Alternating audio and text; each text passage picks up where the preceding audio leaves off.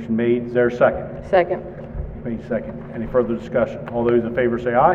Aye. Now in executive session. Convene regular session. 3.02. We have a motion to approve the agenda for November the 29th, 2021. Is there a motion? So moved. Motion made. Is there a second? Second. Motion made and seconded. Any further discussion? All those in favor say aye. Aye. Those opposed? Passes by unanimous vote. Okay, ask everyone to please stand for the Pledge of Allegiance.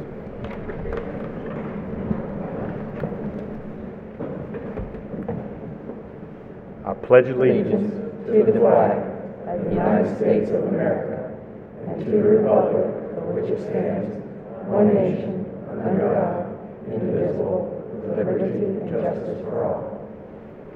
If I could ask you to remain standing for a moment of silence for the members of the Indian River School District that their families lost loved ones this weekend.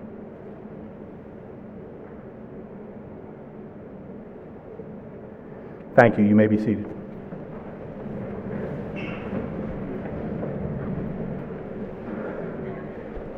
.04 Student Government.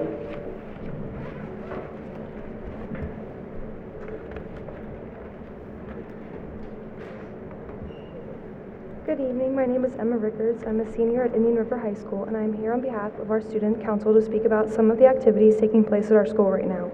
Last month, we wrapped up what is perhaps the students' favorite week of the year, Homecoming Week, with a successful pep rally and dance. However, now as the holidays are upon us, the student-run organizations throughout our school have been engaged in all kinds of community-oriented activities and donation drives. Last Tuesday, the Leo Club sent a group of students to volunteer at Mount Air's Thanksgiving for Thousands event, where they helped distribute packaged Thanksgiving meals to local state services, churches, and low-income families.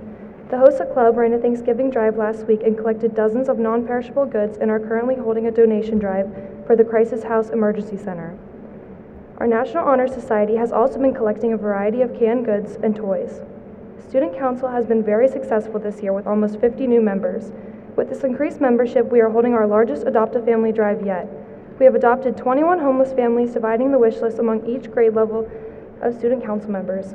At this time, we have almost every single family and child accounted for and plan to have a surplus of gifts by Friday. Nearly all of our fall sports teams made it through the Southern and Henlopen conferences and to the playoffs this year. The boys soccer team completed their season in a hard-fought quarterfinal game against Delmar, and the cross-country team took a few top 3 spots for both the girls and boys teams in the Southern Conference. The football team is still fighting their way to a state title after defeating St. Andrews last Saturday in a 36-0 game and will head to the semifinals this Friday to play Laurel. With the end of the football season nearing comes the end of a great season for the marching band. This winter, they will continue with the annual holiday concert. Lastly, I would like to talk about something that I know I, as well as the other seniors, appreciated, College Application Week. We watched a different video about all of the Delaware colleges each morning during enrichment, and our college counselor, Mr. Hockman, came over the announcements every morning with a trivia question about the college. The first person to send in the correct answer each day won a gift card. I believe this allowed a lot of the seniors to become more familiarized with the in-state benefits available to us, such as the SEED program, and had a lot of underclassmen thinking about their future and the college application process. On behalf of the students, we are very grateful to be slowly returning to a normal year after a tough year navigating education through the pandemic. I thank you for having me and appreciate the opportunity to speak on my school's behalf. Thank you. 3.05, approval of the regular minutes for October the 27th. Also, 3.06, approval of executive session minutes for October the 25th, and also 3.07, approval of board workshop minutes from November the 1st. Is there a motion to accept all three? Motion made. Is there a second? Second. Motion made and second. Any further discussion? All those in favor say aye. Aye. Those opposed? Those three pass by unanimous vote. Special recognition. Dr. Owens? Yes, tonight with us we have our Educational Support Professionals of the Year who have recently been honored. If I could have Mrs. Bunting approach the podium, and Mr. Layfield, if you could join me out front for the recognition. Good evening. The Educational Support Professional of the Year program recognizes the outstanding service by educational support professionals who provide direct or indirect service to our students and our families. These exceptionally dedicated, knowledgeable, and skilled employees serve in a positive, supportive, and professional role to increase the effectiveness of our educational initiatives for all of our students. Quite simply, they are the backbone of our schools. They're the unsung heroes who go about their business every day to make sure that things go smoothly for our students and their families. Each school selected one nominee to represent their building, and then as a district, we selected one overall nominee to represent the Indian River School District in the statewide campaign. As I call your name, I'm going to ask that you come forward and also the administrator in your building come forward so that you can be recognized. Sylvia Baker, Data Support Specialist at IREC.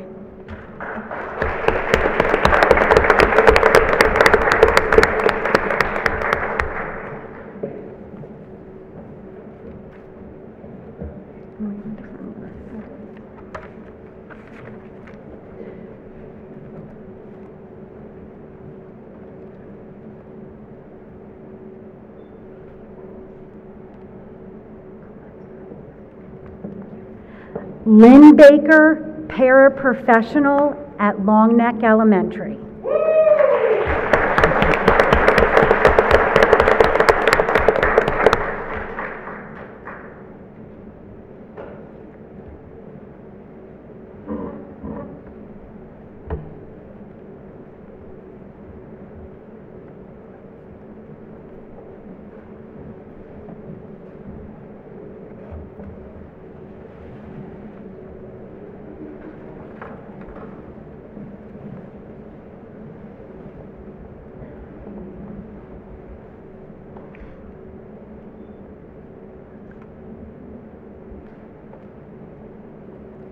Ashley Bennett, paraprofessional at Lord Baltimore Elementary.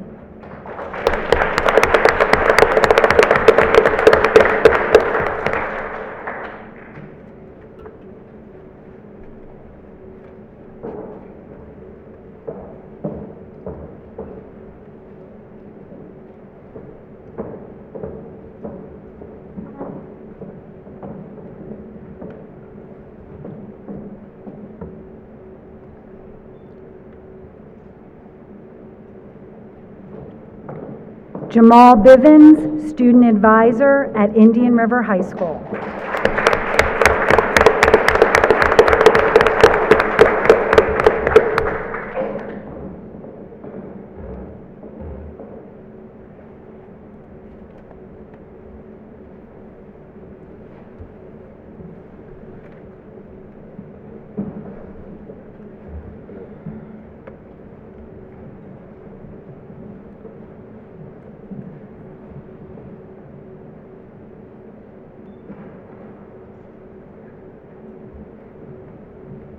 Eddie Bowen, bus driver custodian at Millsboro Middle School.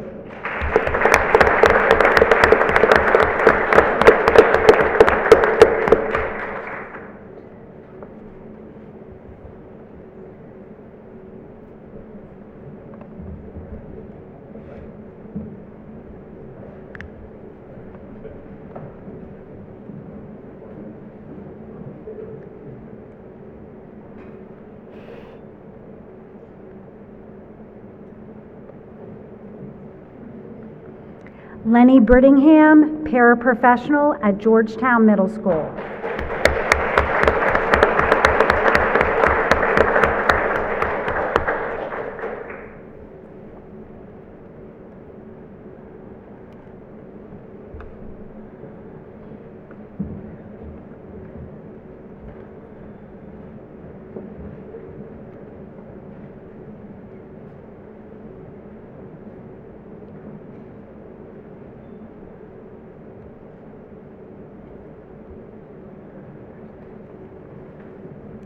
Chris Budesheim, behavior support paraprofessional at Howard T. Ennis School.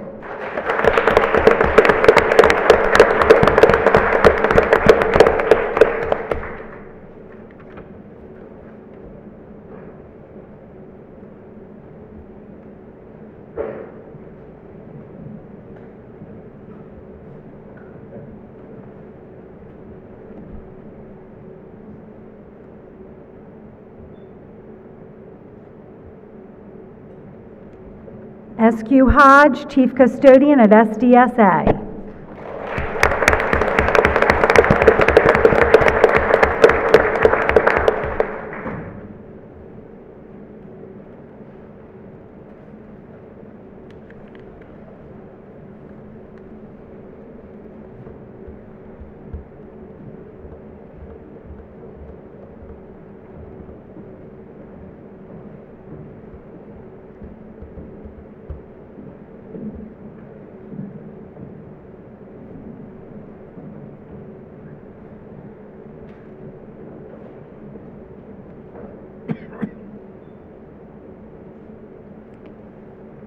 Amy Johnson, paraprofessional at Selbyville Middle School.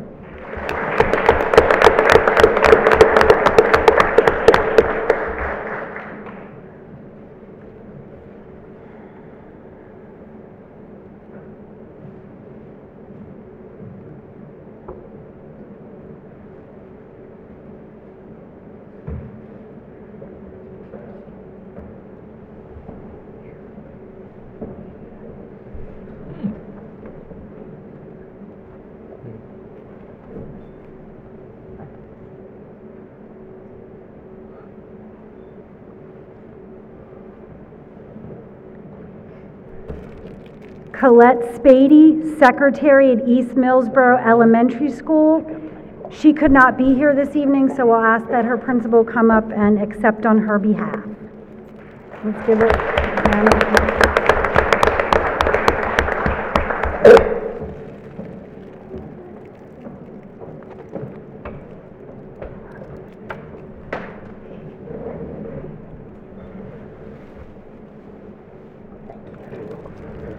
Cassie Queen, paraprofessional at John M. Clayton Elementary School.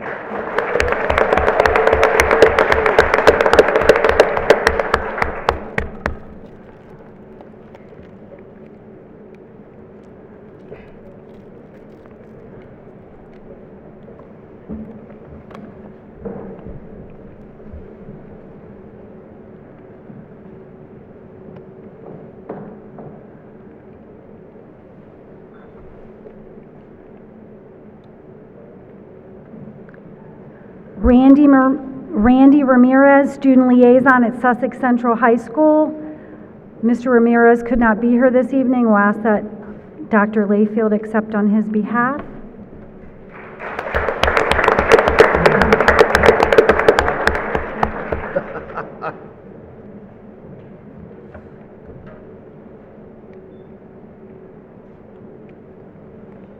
Tara Richards, paraprofessional at Philip Schau Elementary School. She could not be here this evening. We'll ask that her principal accept on her behalf.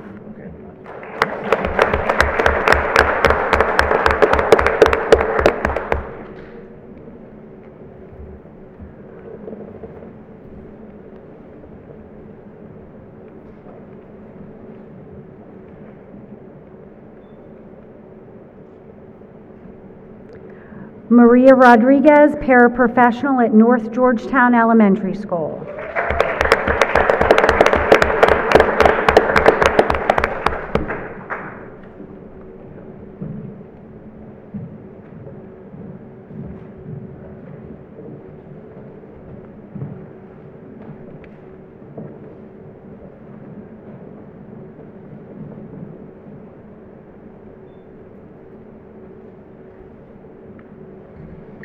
Dan Shively, Chief Custodian at the Early Learning Center. Mr. Shively could not be here this evening, so we'll ask that Dr. Hickman accept on his behalf.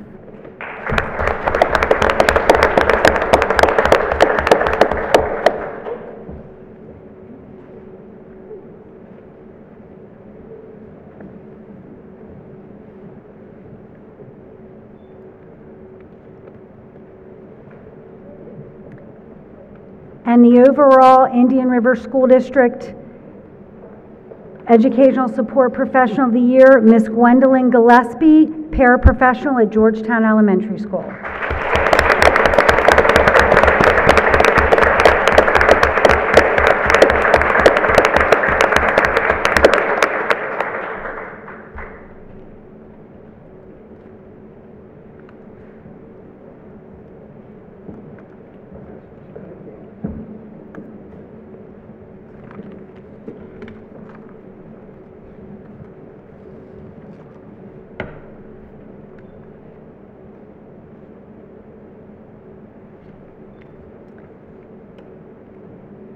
Once again, we'd like to thank all of you for the difference you make every day in the lives of our students. Thank you.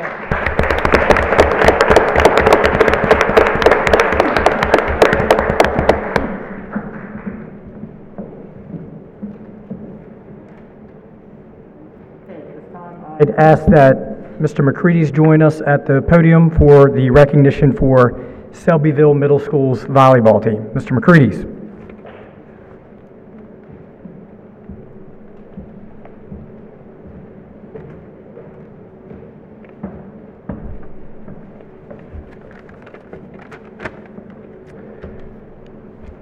Good evening. Selbyville Middle School is proud to have our girls volleyball team recognized by the Board of Education this evening. The 2021 Selbyville Middle School girls volleyball team capped off their impressive, undefeated regular season, a season in which they won every set played by capturing the Central Delaware Middle School Invitational Tournament Championship. Congratulations, girls.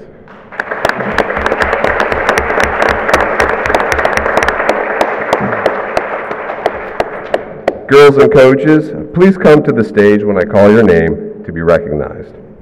Serenity Phillips.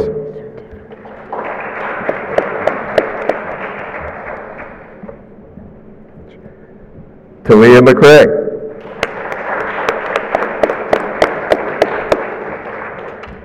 Daisy Aguilera. Catherine Bunting. Tegan Conaway, Parker O'Shields, Lila Brown, Gianna Hawker, Brooke Lucerarian,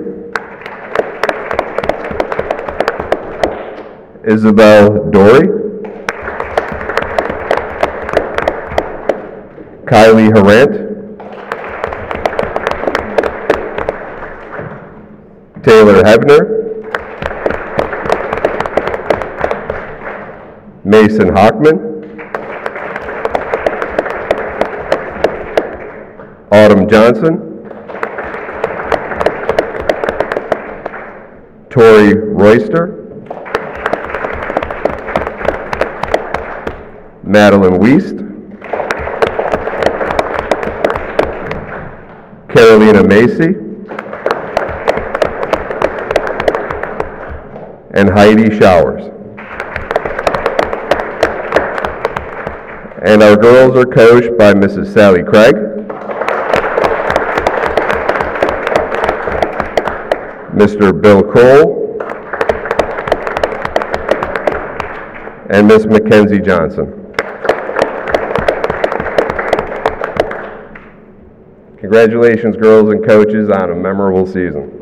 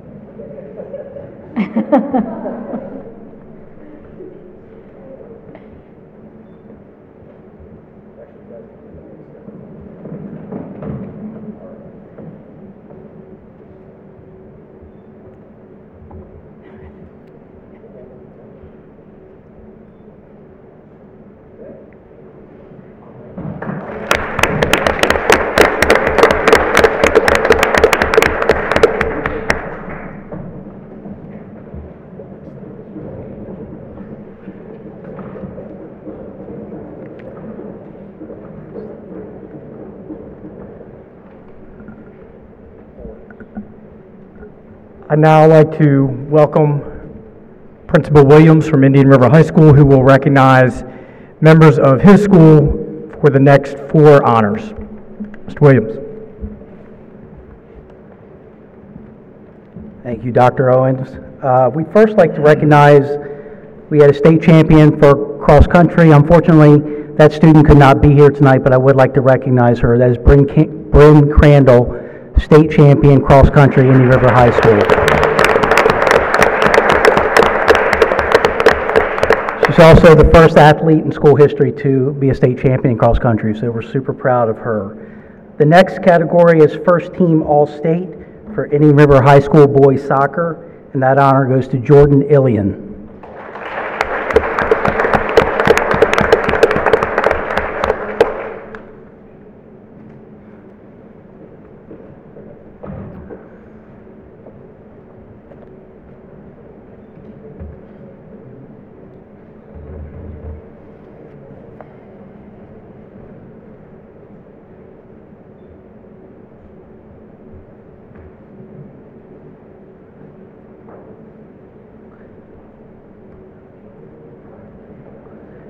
Next, we have first team all-conference. Some of these students could not be here this evening because they're currently involved in winter sports, but the ones that are here, when I call your name, if you please come forward.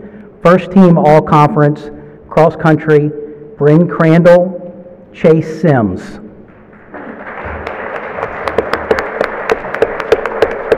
Boys soccer, Jordan Ilian, Blake Morgan, and Dane Short.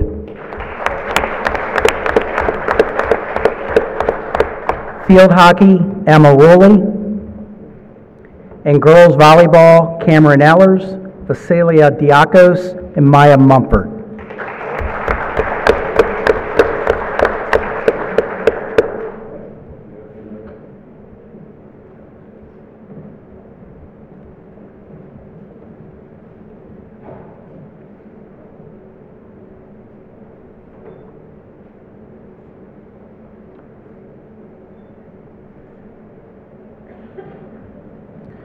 The last category we have is first team all district. These members could not be here tonight. This is for the Indian River High School varsity football team. They are currently watching game film, preparing for Friday night's state semifinal event, but I would like to call their names so those students could be recognized. First team all district, Hayden Hall, Dalton Hall, TJ Burke, Cliff Toomey, LaRon Horsey, Jack Williamson, Ashton Stevens, Gavin Denary, Donovan Ross, and Tristan Hood. So if you see any of them, congratulations to those student athletes.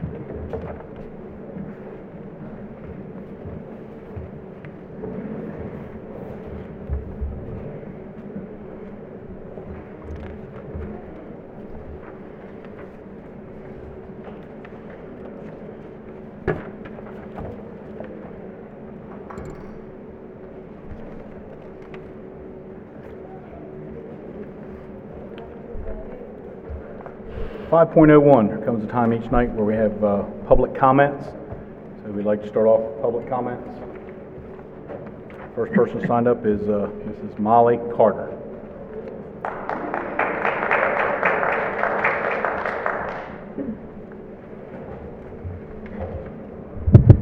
Good evening, ma'am. Good evening.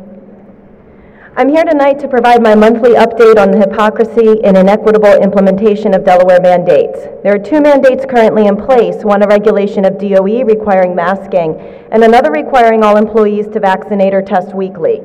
DOE says the punishment for masking rests on the district, but when questioned, district office leadership would not put in writing what the final punishment was, and only said, quote, "We will continue to work with families." My son tested this and was placed in isolation despite being told he would be in a classroom with his friends. The other mandate on vaccination of employees, interestingly, has no such punishment. Employees are given verbal warnings and sent a letter. Don't get me wrong, I agree with minimizing punishment. I want a minimal punishment for both mandates. I've been told not wearing a mask breaks the dress code. That dress code hasn't been updated since 2016. That same dress code also states nothing is to be worn on the head of students. The board has no approved guidelines or consequences for students on masking. The language comes from district office, and they call them procedures. If you want consequences, there's a proper way to implement them. Student rights and responsibilities are supposed to be provided at the beginning of the school year. Were these masking procedures provided to students as part of that at the beginning of the school year? My understanding is you plan to vote on a survey about masking tonight. You are stalling. Mr. Layfield, you told me the survey was going out 2 weeks ago. If voted on, that survey won't go out now until December, and you'll be right up against the governor's predetermined February date. Problem solved. I'm here to tell you the problem is not solved. In August, you encouraged us to get medical exemptions, and many parents have now found a way to do so. I warned you of this and the inequity that would ensue. 2 of you sitting up there right now have told me about getting your own children additional support after school because of the negative effects of masking. I wonder if all parents have the means to do that. Also on the agenda tonight is Test to Stay. DPH continues to make you pawns in their fight against coronavirus, and they continue to hold the education of our children hostage. Now they say it's okay not to quarantine as long as you test negative. That makes sense, except that isn't good enough. They want districts to enroll in a testing program run in schools, and they want parents to sign their children up to be randomly tested. Oh, and they need mask compliance. Only then does testing negative mean you don't have to quarantine. This is such a joke, and a school board somewhere needs to say enough. DPH should be focused on proven early medical treatments that's been denied to Delawareans going on 2 years. Someone please make a motion tonight to make masking optional or to develop punishments for not wearing them similar to those of employees not testing. A survey isn't enough. In 2 weeks in October, there were 3 loaded guns brought to schools on Delmarva. Convince me otherwise that masking and mandates haven't done emotional and educational harm to our children. Our children are hurting, and you have a duty of care. You discussed this duty at the November special meeting, and I'm holding you accountable to that. I listened to all 2 hours of that. I wish you would do 2 hours on masking. Thank you.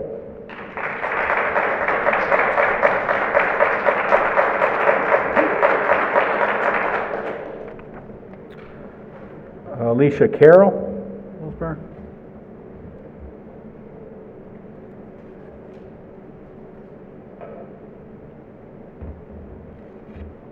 Good evening, ma'am. Good evening. Thank you for allowing me to speak. I'm here to speak on behalf of my daughter, who is an 8th grade middle school student at MMS, and all the other thousands of children in Indian River School District. I noticed my daughter's depression start last year when she was isolated, remote learning. She tried to do the hybrid, and she would come home upset from the mask all day, so we took her out of that. She was excited to go back to school this year because she could at least be around all of her friends. But she comes home constantly with headaches, a sore throat, she's tired, she's fatigued. We all know why that happens. It's due to lack of oxygenated blood. So as Molly just mentioned, okay, the governor's mandate's till February. When does it end? How long are we going to allow this to happen to our children?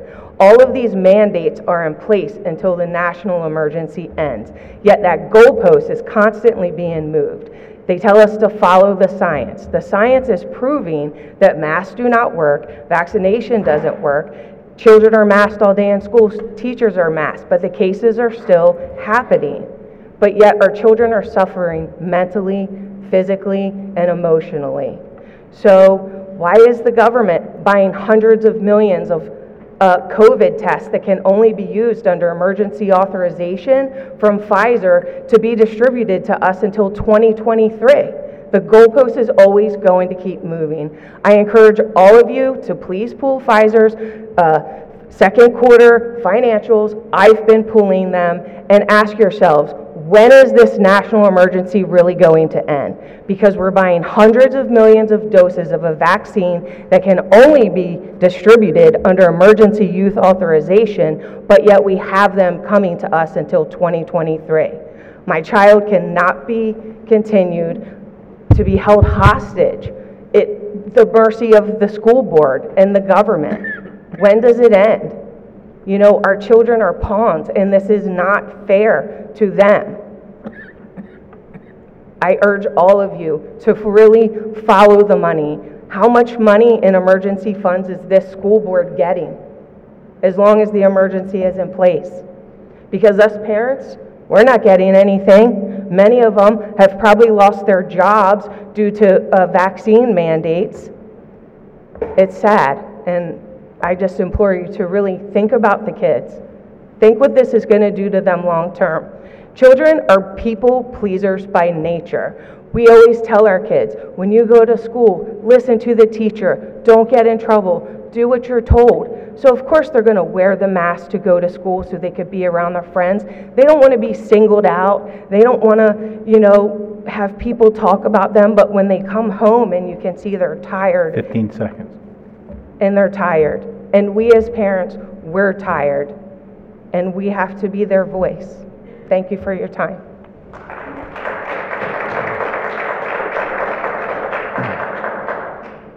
Rebecca Dean.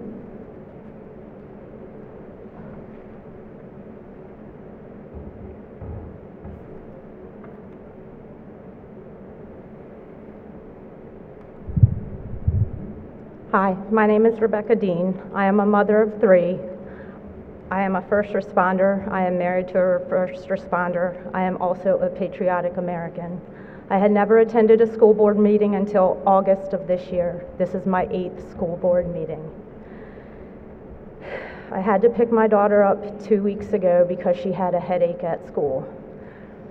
I asked the nurse if she had any data that the masks were working. She said she did not, to check with Luann Hudson, which is the nurse at the Cape District, and she told me to check their website for data that masks work. I did not find any data. We all know about Molly Carter's FOIA and how the state is destroying data. I found data that COVID rules are blamed for 23% dive in young children's development. It was in the dailymail.com by Alex Hammer. I have this if anyone wants it. I'm not sure when this madness is going to end. We need it to make sense.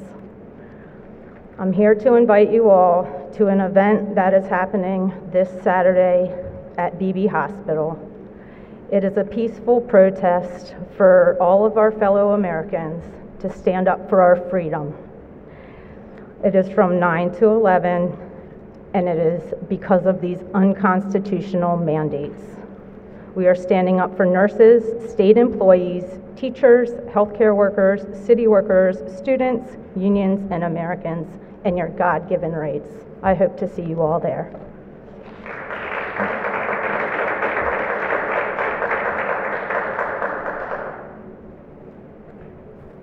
Is there anyone else that would like to come forward this evening and speak? Your name, sir? Jake Bushler. I'm a teacher kindergarten teacher at Lord Baltimore Elementary School. Thank you. I spoke last time about my concerns over the direction I see our country, state, and education system moving. A few articles were posted about me on Facebook, and the Facebook keyboard warriors came out. Goodbye, walk, just get vaccinated, stop being stupid. They didn't read the whole article. I individually invited many of them to have a conversation. A big old zero showed up to talk. We got to stop being afraid to speak up. I cannot tell you how many people the last time I spoke said, thank you for speaking up. I feel the same way. I'm afraid. And I understand that because you have a mob of people out there that are looking to get you. I've been protesting outside of LB before school every single day. Cannot tell you the overwhelming majority of thumbs up and honks I get. A couple other people are holding up a different finger, but that's okay. It doesn't hurt me. When we are afraid to speak up and we lose that freedom, we are going to lose our free society. A lot of people talking about the vaccines and stuff, it is your own personal choice, and we need to honor that. A lot of people said, oh, look at Jacobson versus Massachusetts, a Supreme Court case in 1905. In 1902, Jacobson did not want to get a smallpox vaccine. The city of Cambridge, Massachusetts mandated it as they were having an outbreak. It went to the Supreme Court in 1905, and they said, you have to get the shot or a $5 fine. That's about $150 in today's terms. If we keep printing money, it might be $600 by next year. But why is that important? 22 years later, this is not really taught in history. Buck versus Bell, they used the Jacobson case to justify the government forcing sterilization on feeble-minded or imbeciles or idiotic people. And they did that without the consent. This is during a time the eugenics movement was in full force and gaining a lot of traction. That was fewer than 100 years ago, and we sterilized over 60,000 people in America. You don't hear about that. But what you do hear about is just a few years later over the pond in Germany, a man named Hitler was doing the same thing. He just went a little bit more extreme. And I'm not saying we're going to get to that level, but people ask, how did people in Germany allow that to happen? How did Americans allow that to happen? And it's not an all of a sudden process. And it's through propaganda and censorship and restricting access to individuals and dehumanizing certain types of people. Is that going on in today's society? I've had so many effective conversations with people that disagree with me, and you know what? We usually walk away with understanding a different point of view and being very respectful.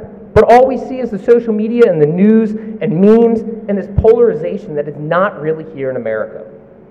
So some of you are probably sitting there concerned that I'm a kindergarten teacher and I'm out there. Well, here I'm going to try a different approach. We're not really letting people in school. I have amazing administrators that come into my classroom and give me feedback, and I take that and I go where I need to. I go to other teachers that are better than me and learn what they're doing. So district employees, school board members, I'm giving you an open invite to my classroom at any time. How many teachers are going to say that? I don't care. I'm not going to put on some pony show. I want you to come in and see the leaders that I'm helping to create, because we need that. I want parents to be able to come in and see the leaders that we're helping to create. We have an amazing district. We do. We have incredible schools. Carney, come on in. 15 seconds. Joe Biden, next time you're down in Rehoboth, come on into my classroom. I want you to see these incredible, hardworking students. All right? That's all I need to say.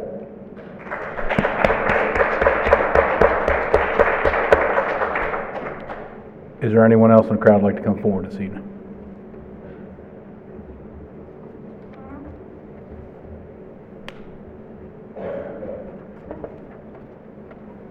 So I'm no good at public speaking. I'll probably stutter a lot, but I need to get this out there. My name is Ashley Elksness. I have a first grader in IRSD. To date, he's not experienced a normal school year, and I refuse to sit back and allow his education to be impeded by these ridiculous mandates any longer.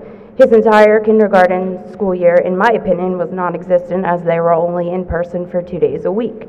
He has fallen behind because of that, and this year is not much better. My son has speech therapy, which requires visual and audio prompting. I recently found out that he is fully masked along with his speech therapist during their sessions. Please explain to me how my child can sit 30 to 40 minutes in a school cafeteria with every child unmasked just to go back to their classroom to have to put their mask back on.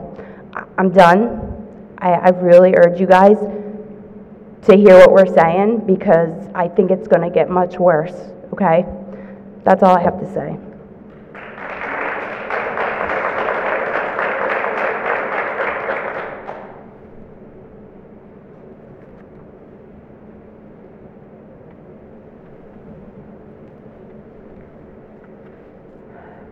Hi, my name is Kelsey Moore, and I'm a student at Indian River. I would just like to say that I agree with all the parents that have been talking today. With a person that has severe headaches and severe anxiety and depression, this mask is not helping anybody. I know multiple children and people that have been scared of the pandemic beforehand. They don't want to wear these anymore. It's not helping in schools, and it's just not helping us. We're not focused, we're fatigued, we're tired. We come home and we have horrible headaches. We don't want to do our schoolwork. We're only focused on these masks. We want to go outside more than stay in our classrooms. And for a kid who likes school and likes to learn, I don't want to go to school, because I know that as soon as I walk in, I have to put this on again. And frankly, I walk in without one, and I'm asked to put one on every day. If you ask all the administration, they always ask me to pull it up. And I'm not afraid to keep it down, because frankly, I'm tired of wearing one. And I will keep wearing it down until we have a choice to keep it off or wear one. I'm tired of wearing one, and I will keep it off until I get my choice and my voice back. Thank you.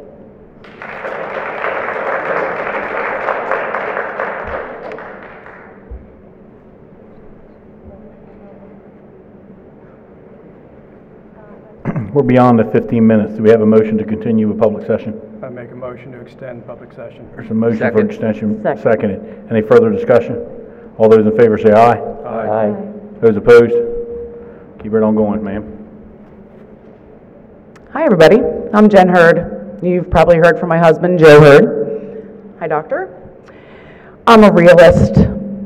You guys have been to BJ's, you've been to Washington, D.C., you've been out to dinner. I have a lot of my friends that work in the restaurant industry, and we have all seen you out maskless. Enough, guys. Can't we just go with an option? Ask the parents for an option, or if the child wants an option. But all of you will go into the restaurants, into the stores. I'm sorry, was it Milton Theater me and my husband were just at? And one of the principals was also there. Maskless. Enough is enough. We had enough. I don't know what else to do. I don't know who else to beg. Do we have to get on our knees to this board? Is that what we have to do? My kids don't deserve this. If it was anyone that had little kids like we do, you guys would be so disgusted. But no. What happens is that you have to follow your money, all your money around this table. That's what you have to follow. I'm done with your money. I think half this room is done with your money, quite honestly. We are done. Follow the signs and follow the money. Stop walking in the BJ's. Stop going out to restaurants. Stop going to bars. Stop going to Washington, D.C. I don't want to hear anymore. I don't want to be disrespectful. I honestly love this district. We moved here from Jersey. We found this district because we love this district, this area. You're making me hate it. You're literally making me hate it. I'm done with crying about you people too, to be quite honest. Step up. Please, we're begging you. Step up. Thank you.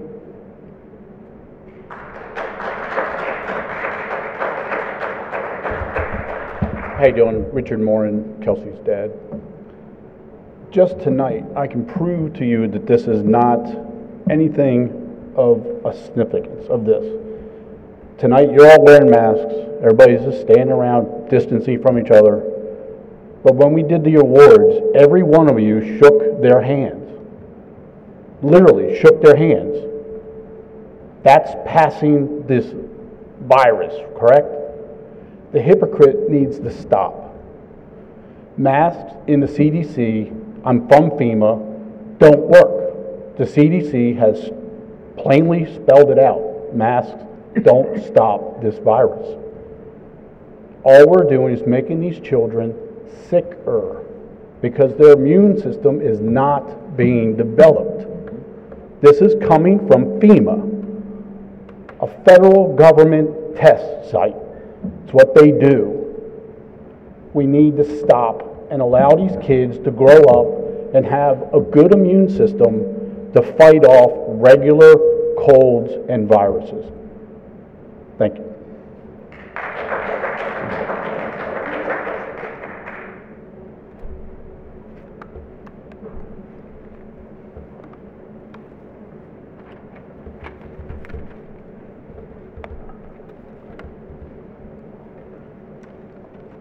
Thanks for letting me speak. I really didn't have any intention of speaking, but all these brave souls have given me encouragement here. So I want to say that I have two teenagers here at Indian River, and if they weren't athletes, they're actually on that football team and got honored here tonight, I would be homeschooling them.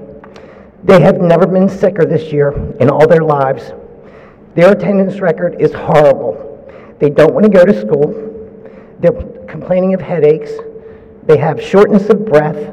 They have been late more days than they've been on time. I think it's about delay. Mom, I don't feel good. I originally came here because of the mask mandate thing. I'm obviously in opposition. But when I got some information from Molly regarding the school antigen testing program, I have a lot of problems with that. So this testing program is only going to be available from 4 to 7 at night. That's usually when we eat dinner. I don't want to be driving my kids to some testing site so they can go to school the next day. It's also, according to the outline that is on your agenda, vaccinated children are exempt from this testing program. What? Why? because vaccinated people can get it and give it. What's the difference? You're making two different types of people here, the vaccinated and the unvaccinated, the masked, the unmasked. You are instilling fear. My mother-in-law would not go to Thanksgiving dinner this year because of COVID, God forbid. I mean, you are making people scared out of their minds. And God forbid if I had a 3 or 4-year-old, I hear stories from my friends who have grandchildren all the time, how it breaks their heart to see them to go to school in a mask. It's not right. It's not right. We have 100 kids as of November 2nd out of 77,000 with positive COVID cases. And we're doing this? Really? No, it's not good. Let's see. I also feel that this testing program is just another way to force kids to get vaccinated. Because who wants to drive their kid to a testing site 5-6 days in a row so they can go to school the next day? Some people are just going to be like, I'm going to get you vaccinated. 5, 6, 7 years old. Sorry, there has not been enough testing done on these vaccines. I'm not getting it. I won't leave this country if that's what it means. My kids are not getting it. That's it.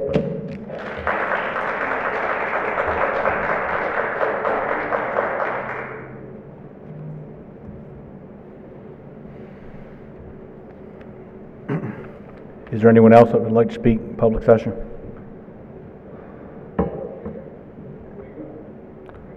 So apologize, sir, we don't normally comment. But if you stick around, the agenda has us speaking about the mask, sir. Likely.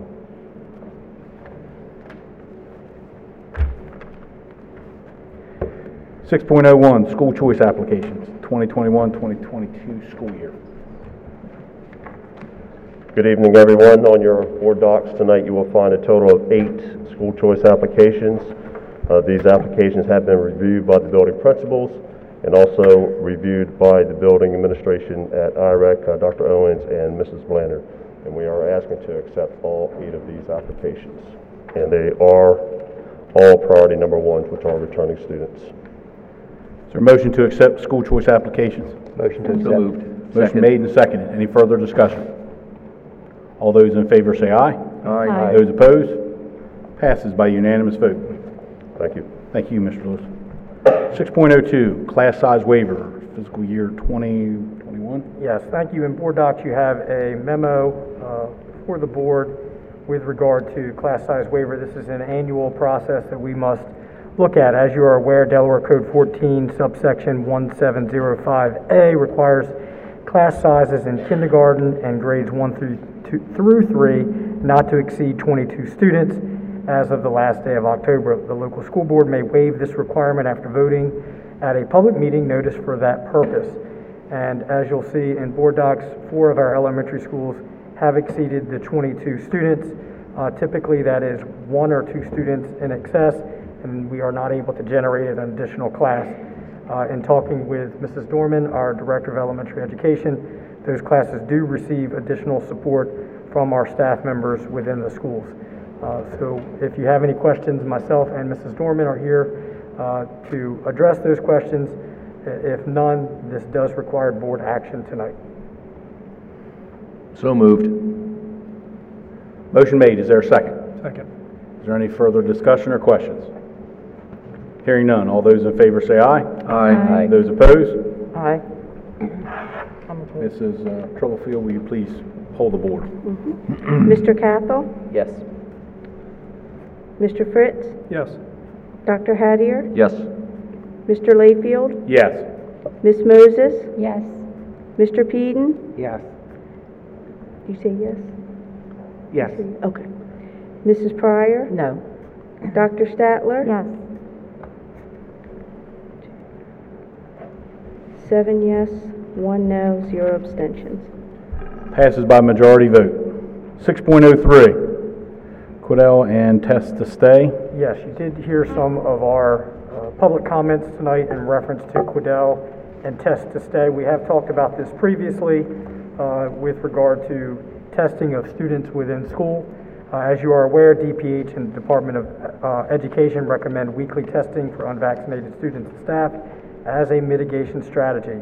A few highlights regarding this weekly testing. According to these organizations, it's used to identify people who have the virus that cause COVID-19, including those without symptoms. Quiddell healthcare professionals, as we've discussed in the past, can come into our schools and administer rapid antigen COVID-19 testing, which will provide tests within 10 minutes. This is a nasal swab testing procedure, and we've talked about in the past that is an opt-in service. If the rapid test comes back positive, a follow-up PCR test would be given and the sample sent to a lab. Students would be required to have parent or guardian consent, as we've discussed. If Quiddell is on site, and we've talked about this too in previous board meetings, they will offer weekly testing for interested students that also have testing, and there is also testing for the unvaccinated staff members. There's no cost associated with this. However, they are coming into the schools and providing those tests for staff and/or students who have enrolled. As I've said previously, in order for our staff to take advantage of this, per Quiddell, we have to also offer this we first must offer this to our students. The Test to Stay program is a new program, and I'll let Mrs. Blanchard, she's done some research on this. This was released last month, and it's prudent to share this option with the board as well. Yes, this is an add-on program that's offered by Quiddell for families who commit to the weekly testing for their children. In addition, this program would be also offered to staff who were engaged in the weekly testing program through Quiddell. Test to Stay allows those students and staff members who may be identified as a close contact due to exposure to a positive case to be able to attend school daily, provided they are tested daily and receive a negative rapid result. So rather than quarantining those individuals, they would have the opportunity to go to a testing location. Testing would be offered 4 to 7 p.m. daily. There would be a northern location and a southern location in the district.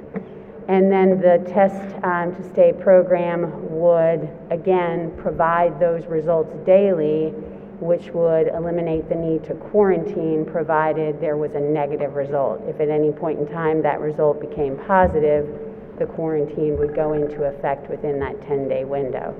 But again, this add-on program would only be available to students and staff who participate in the weekly testing program. How much is the grant that they're giving to Delaware for that testing? It says the grant from the CDC to Delaware. I don't have the dollar amount for that. Yeah, it's no cost to the district, and again, to date, it's no cost to the district, and to date, we have not elected to participate in the Quiddell program. We thought it prudent to bring the information back to the group, given the Test to Stay new program option. But I think it's pretty strong to say that somebody's paying for it, and these companies are profiting. It's no cost to the district, but trust me, this grant or the government is paying some company that's profiting from this. Correct. Yeah, I understand, there's no cost to us, but don't think we're cheap, that we don't understand what's happening. To be clear, this is not an Indian River School District program, just to make sure everybody understands. This is coming down from the Department of Health, Social Services. This is another government strong arm for our citizens.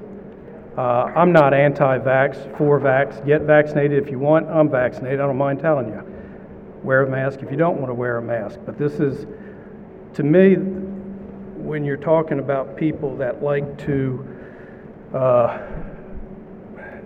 talk down or mention about non-discriminating, this whole program creates nothing but discrimination.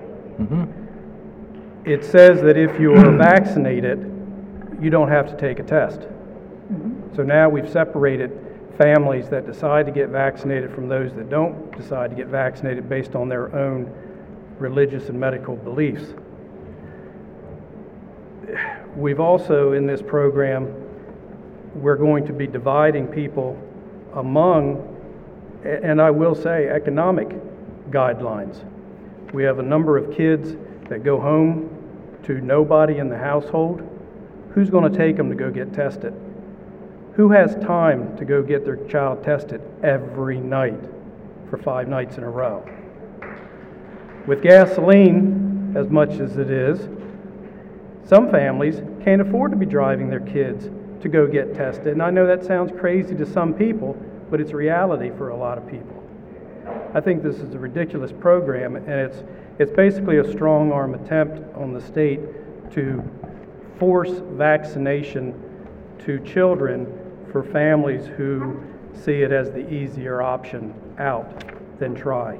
And by the way, Florida, I think 2 months ago, their Surgeon General in the state of Florida made it so anti-symptom children do not have to quarantine. Right now, Florida has the lowest positive COVID cases per capita in the country. It's based on strong arm. It's not based on science. I'm not in favor of a group coming in and blindly just testing the school. I know that kids have to sign up, but if they don't, here's again, if you don't sign up, you don't get to participate. You then have to go home and quarantine. You don't even get to be part of the program if you don't sign up. How many parents don't get proper notice? How many parents don't speak proper English, can understand what it is that they're asking to sign up for? There's many problems in this coming down from the state. All right, one of the well-spoken, Mr. Fritz, thank you. I've sent many notices to Dr. Rattay asking her to clarify why the unvaccinated needed to be tested when the vaccinated can just as easily get this and pass it on, which has been proven throughout the United States, that just because you're vaccinated, yes, you may stand a better chance of living if you get the disease, but as far as passing it on to other people, it doesn't happen that way. You still pass it on. So if we're going to be testing people, test everybody. And they absolutely refuse to respond. I have not had a response from Dr. Rattay now in months. She basically ignores what we're doing, and we're talking about following the science. The science says that whoever you are, no matter what, you're going to pass it on. Either test everybody or knock it off. I personally do not believe that we should be in the testing business, and that this is not a good move for us. And for all the reasons that Mr. Fritz brought out, which are more detailed than mine, I don't think this is a good idea. I will not be voting for it. Neither will I.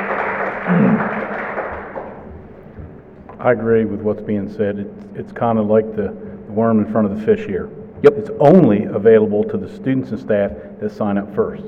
Right. It seems like this idea to stay in school or to test to stay might be a viable option for some people. I can tell you from experience. I have a young lad at home that was quarantined. Fortunately, my wife or I were able to take off to stay with him. No symptoms, no anything. Missed a football game, missed several practices for nothing more than sitting next to another child that was positive at lunch. Now that wrecked things for about a week. We moved on, we were not happy with it. But did you know that happened to the first week of school at Sussex Central High School? 125 students were quarantined based upon exposure to COVID. The numbers that I heard, out of those 125 that were quarantined, how many tested positive? 0. Right. So we're trying to get students back to school, to get back to a regular lifestyle. We're mandating masks. We're following the governor's mandate as per it's written. And those students had to take off from school that period of time for precautionary measures, and 0 were positive. 125 families wrecked their first week of school. And that's the only data that I have with 1 week at one school. I don't know what the total statistics are, but it's crazy that they're doing this and forcing us through it. So, I'm listening to this Test to Stay program thinking it's something we might be viable, but it's not, because they're mandating that it's only for students and staff to participate. So, from a family that's experienced this at least 1 week this year, it's a wreck. My father had a 10th grade education, succeeded a lot in life, and Dad had a lot of sayings. And one of them was, sounds good if you say it fast. Okay, and quite frankly, a lot of what the government is saying right now sounds good if you say it fast, but if you take time to dig into it, it's not really all that terribly good. And my dad, the 10th grade educated Army sergeant, had more common sense than half the people in Dover.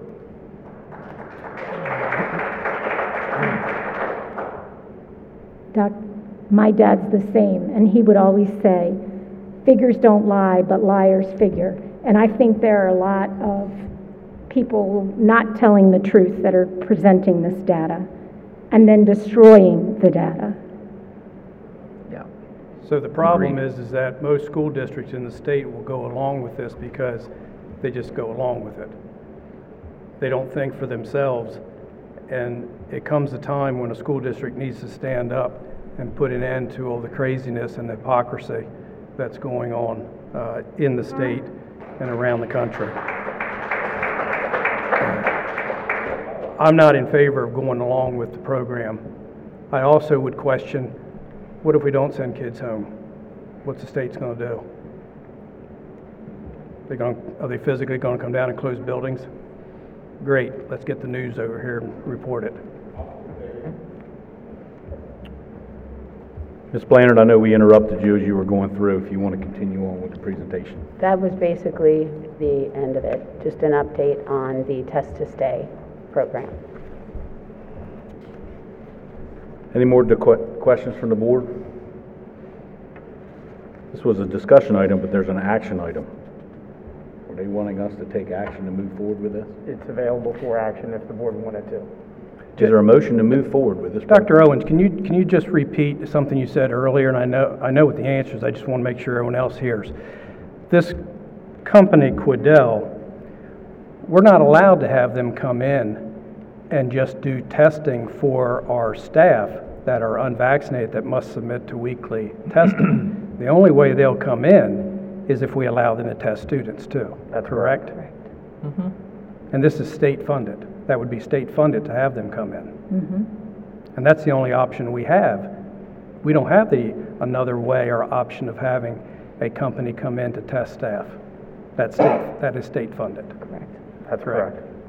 I guess I answered my own question, putting words in your mouth. I just want to make sure everyone out here understands exactly what you're dealing with when it comes to this matter.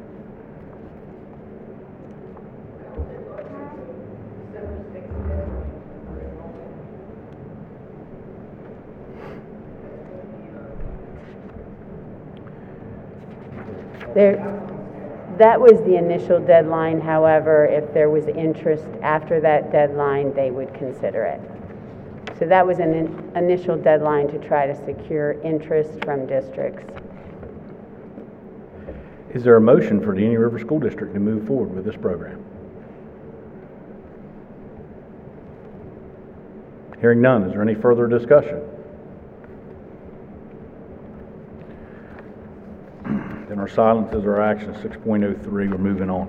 6.04, mask mandate and parent survey. Yes, thank you, Mr. Layfield. We have had some interest in surveying our families with regard to the interest in maintaining the requirement for the masking as has been in place. We have drafted some language here for the board to consider a survey. We've looked at this, and when we've done surveys, we typically send them out for a week time, 3 times, and we do have the ability for us to resend a survey if there isn't a response.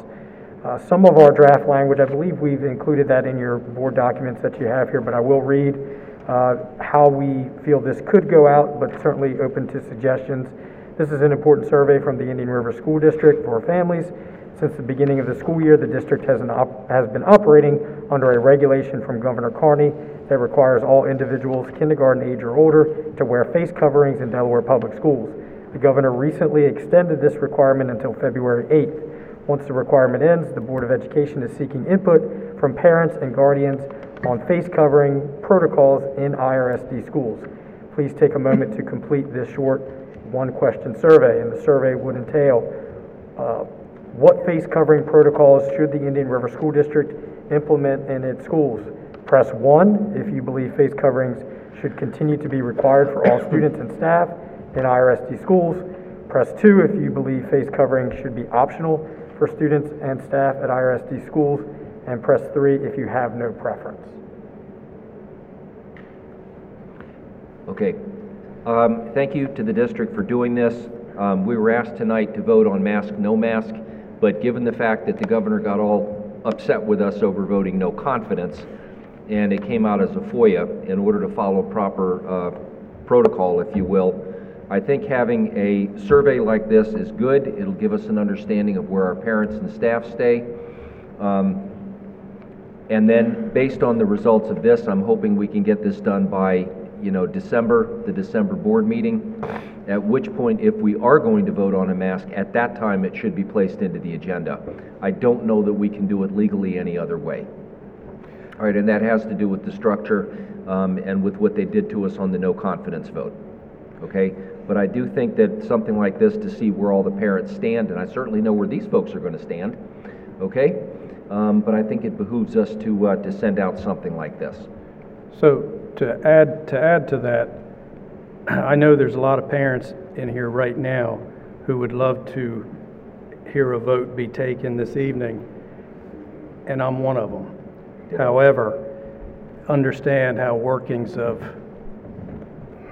organizations, political organizations, school boards, how they work, legalities. I think the proper way is to do a survey, have it back in time for the December board meeting.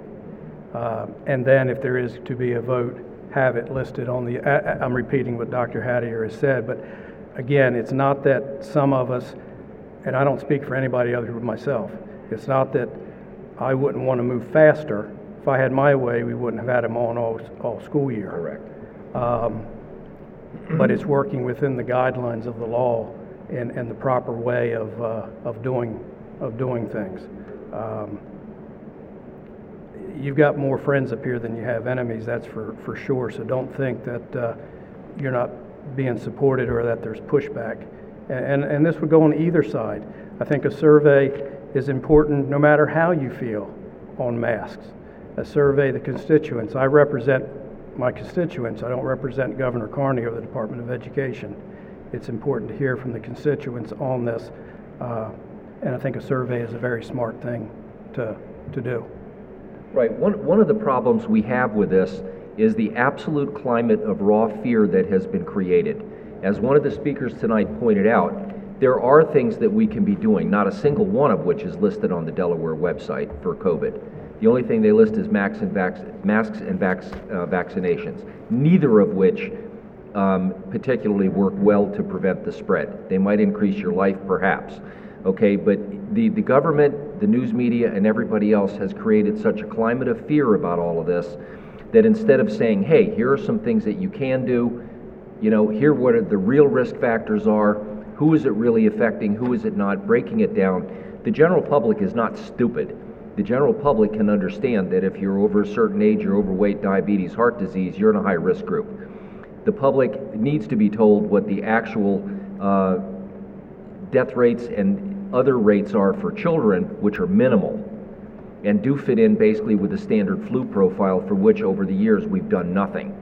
On average, we lose between 400 and 800 kids a year to flu, and yet nobody does anything about that. And right now, the COVID numbers seem to be in that range, okay?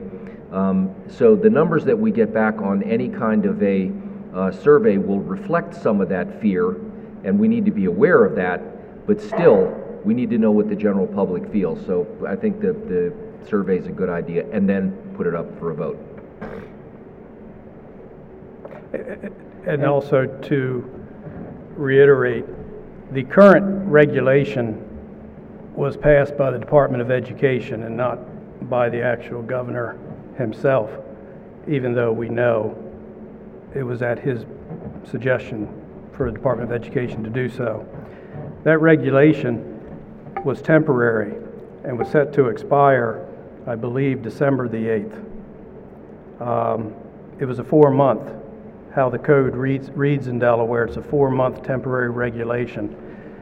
We already know they had no intention of letting it expire December the 8th because in my discussions with the, let me just say my discussions with DOE and also some other news that has gone out to staffing, they immediately say it's going to expire in February. No, it expires in December. and they already are going to extend it, so they're extending it to the February 8th date. Is maybe this Test to Stay program a bridge to get to kids not having to wear masks? Is more vaccination a bridge to get kids not to wear masks? I don't know. I tend to hope to try to have faith in people, including those in government. I think we just need clear communication. What's the goal line? What's the goalposts? Do we get to February 8th, and then what happens at that point? Again, I think this board can only act if it gets data and information from the constituents that it represents. At that point, I have no problem in acting. And I disagree with the survey. Our constituents publicly elected us to represent them, to make tough decisions. This is a tough decision. We as a board, not unanimously, overwhelmingly majority voted as a no confidence for the mask mandate. We're elected, why don't we make the tough decision now on what we feel? Why do we have to wait for the survey when we were elected to make that tough decision? Well, that is a good point. In either event, though, we would still have to wait till the next board meeting to post it publicly, to make sure that we do it legally, and that the Attorney General doesn't smack our wrist afterwards like he did last time. Let's define what we've done so far.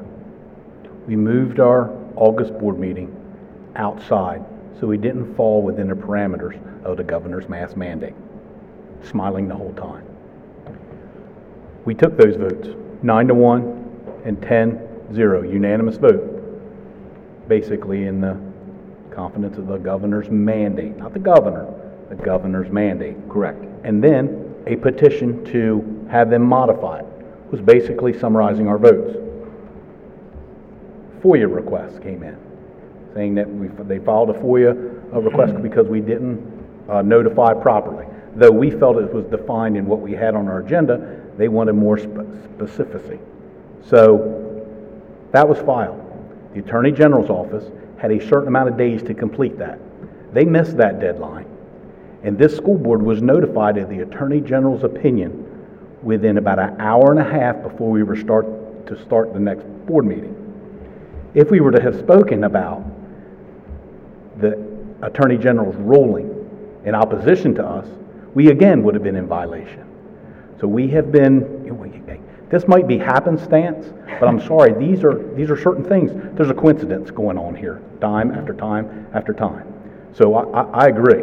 One thing I want everyone to be on the lookout for, as we wait for this survey, so we can make a more informed decision in this December board meeting, whether it be to go with or against the mask mandate. Sports. You're watching sports be played all over the country. Each state handles it differently. Right now, our poor wrestlers in the state of Delaware have to wear a mask if they wrestle within the school.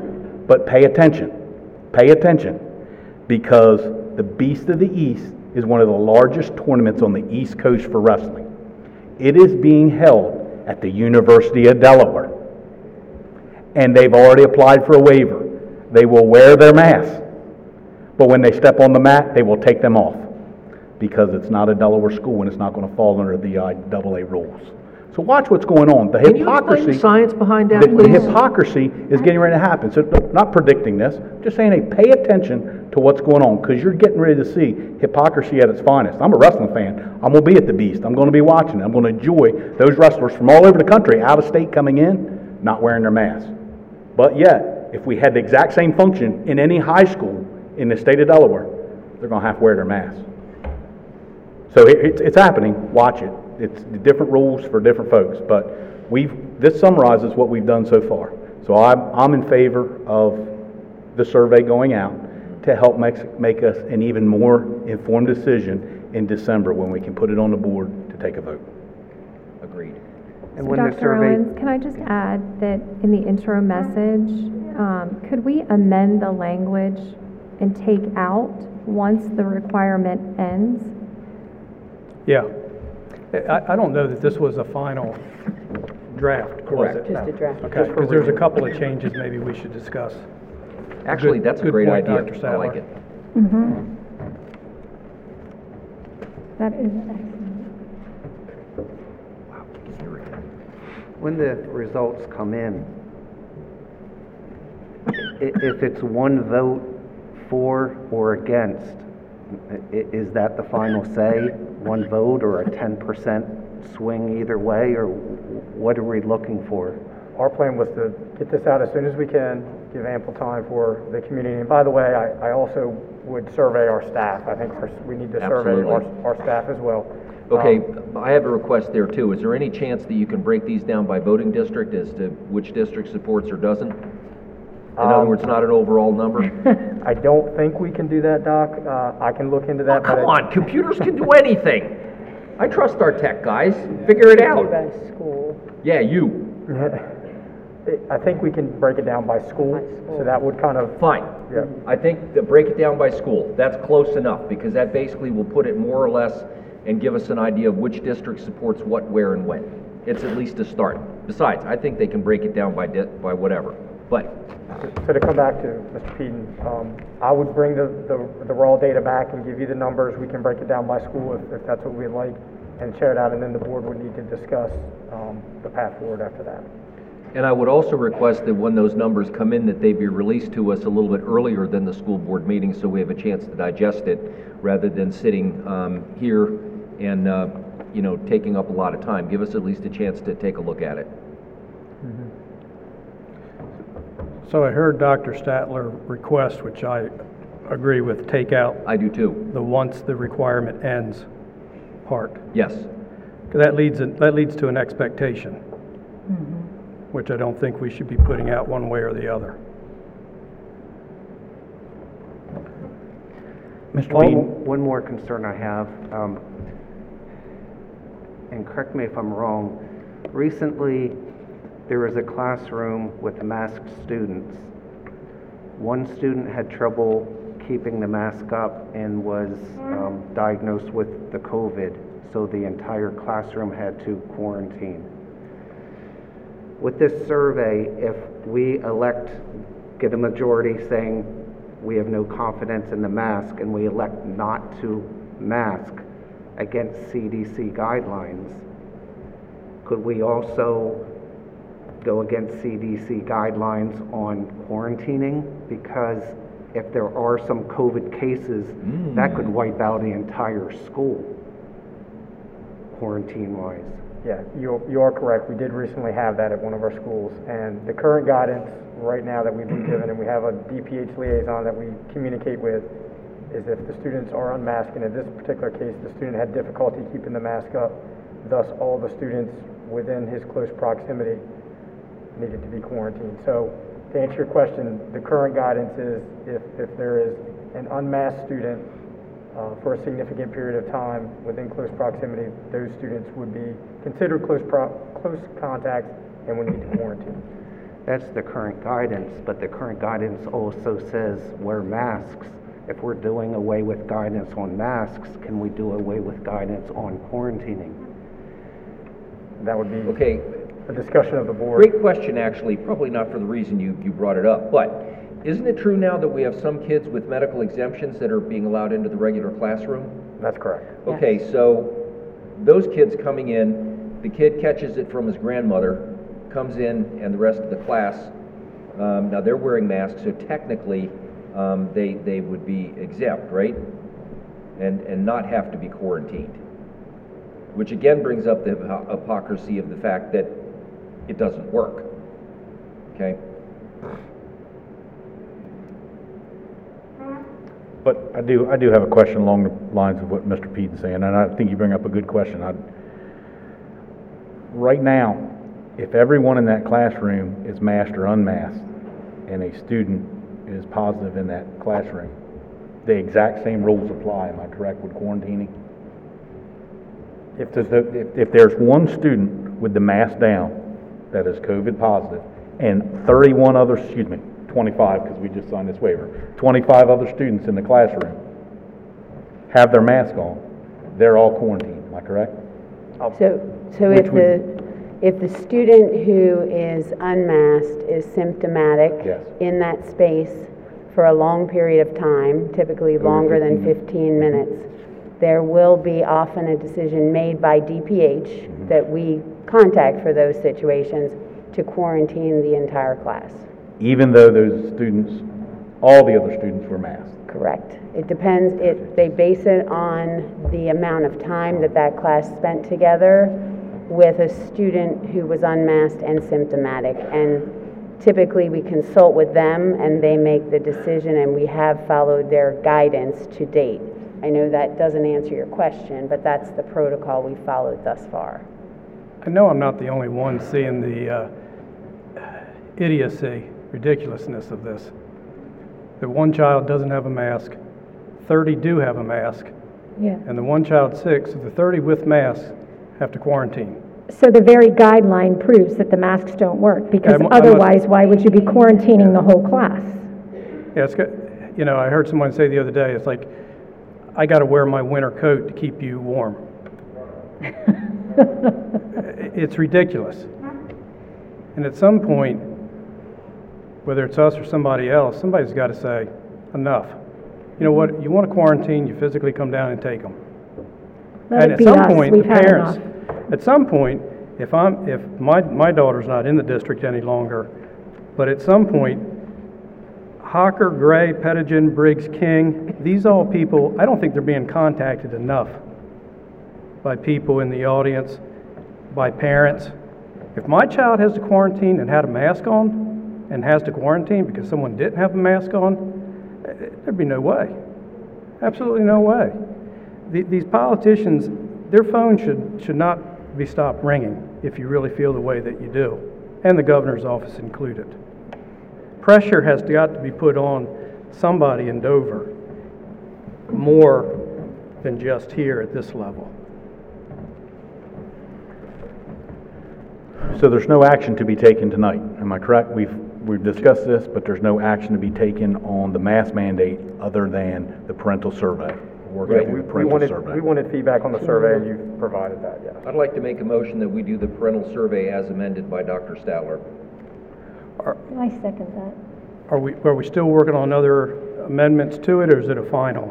Because I still have a concern. We're kind of hypocrite ourselves. If we're doing away with one guidance, why can't we do away with the other? We can. That's one of the main reasons why I voted against or for the mask mandate, so we don't have to quarantine many students. So if we do away with masks and the guidance of CDC, why can't we do away with the quarantining guidance from the CDC, so you don't wipe out huge populations of students? I'm all for it. Well, actually, we could do that too. Either way, we can't vote for it tonight. Either but way, it could would that have be to be put on the drafted in board the agenda for survey next as time. well? And that's a reasonable question under the circumstances, but they are separate questions, they're not the same. It would require separate. Mr. Peden, I think the thought process was to make this survey as simplistic as we could with a solo question, but that's something for us Simplistic to for a discuss. complicated problem, and I'd like to get it done right the first time.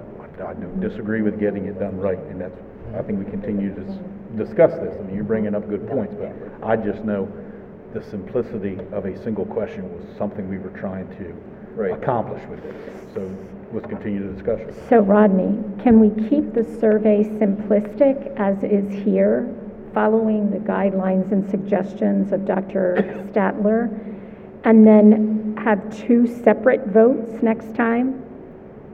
One to do away with the masks and one to do away with the quarantining, as Mr. Peden has suggested. Can that be two separate votes? I apologize for my ignorance, but how are we as a board going to influence the quarantine? Because we don't quarantine anyone. It is the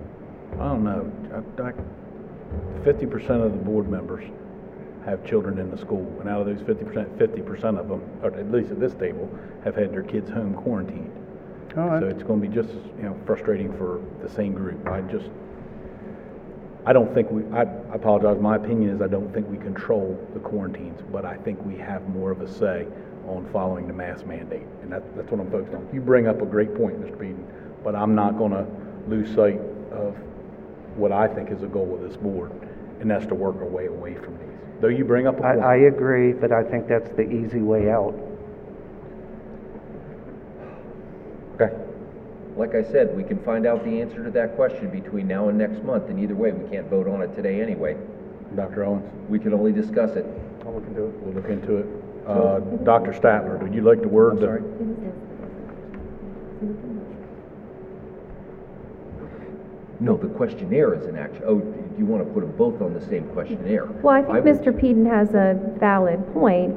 I mean, it is listed, mask mandate, and it is an action item. So to go back to your original point, I mean, it potentially can be voted on. There is certainly value in the survey and the information that we would get back from that, but certainly we could vote on that tonight if we wanted to. Well, the mask mandate, I think we can vote on. The thing of the quarantining, that's not listed. Correct. That would be the problem. But we should vote on the mask mandate question one way or the other. That should happen tonight. So if we vote tonight on the mask mandate, then what's the point in the survey? Correct. I'd like to gather more. I mean, I'm all for I'd like to gather Voting more the mask intelligence survey. from our community before we vote on the mask mandate. Though we can do it tonight. We can. But I think the intent of tonight's meeting was to make a decision on the specificity of the parent survey. I think that's basically was the intent, at least the way I understood it. And I'm pretty certain that if somebody from the outside, a legal beagle, looked at it, that's basically what they would say as well. Okay? So again, is there, Dr. Owens, will you read what you have for the survey? And then yes, please. I think we can get a motion to move forward. This is an important survey for Indian River School District families. Since the beginning of the school year, the district has been operating under a temporary regulation from Governor Carney that requires all individuals kindergarten age or older to wear a face covering in Delaware public schools. The DOE recently extended this requirement until February 8th. The Board of Education is seeking input from parents and guardians on face covering protocols in IRSD schools. Please take a moment to complete this short one-question survey. And the questions remain the same. So I only question, the first time you mentioned Governor Carney under a temporary regulation, shouldn't that still say DOE instead of Governor Carney? Because the regulation was passed by Department of Education.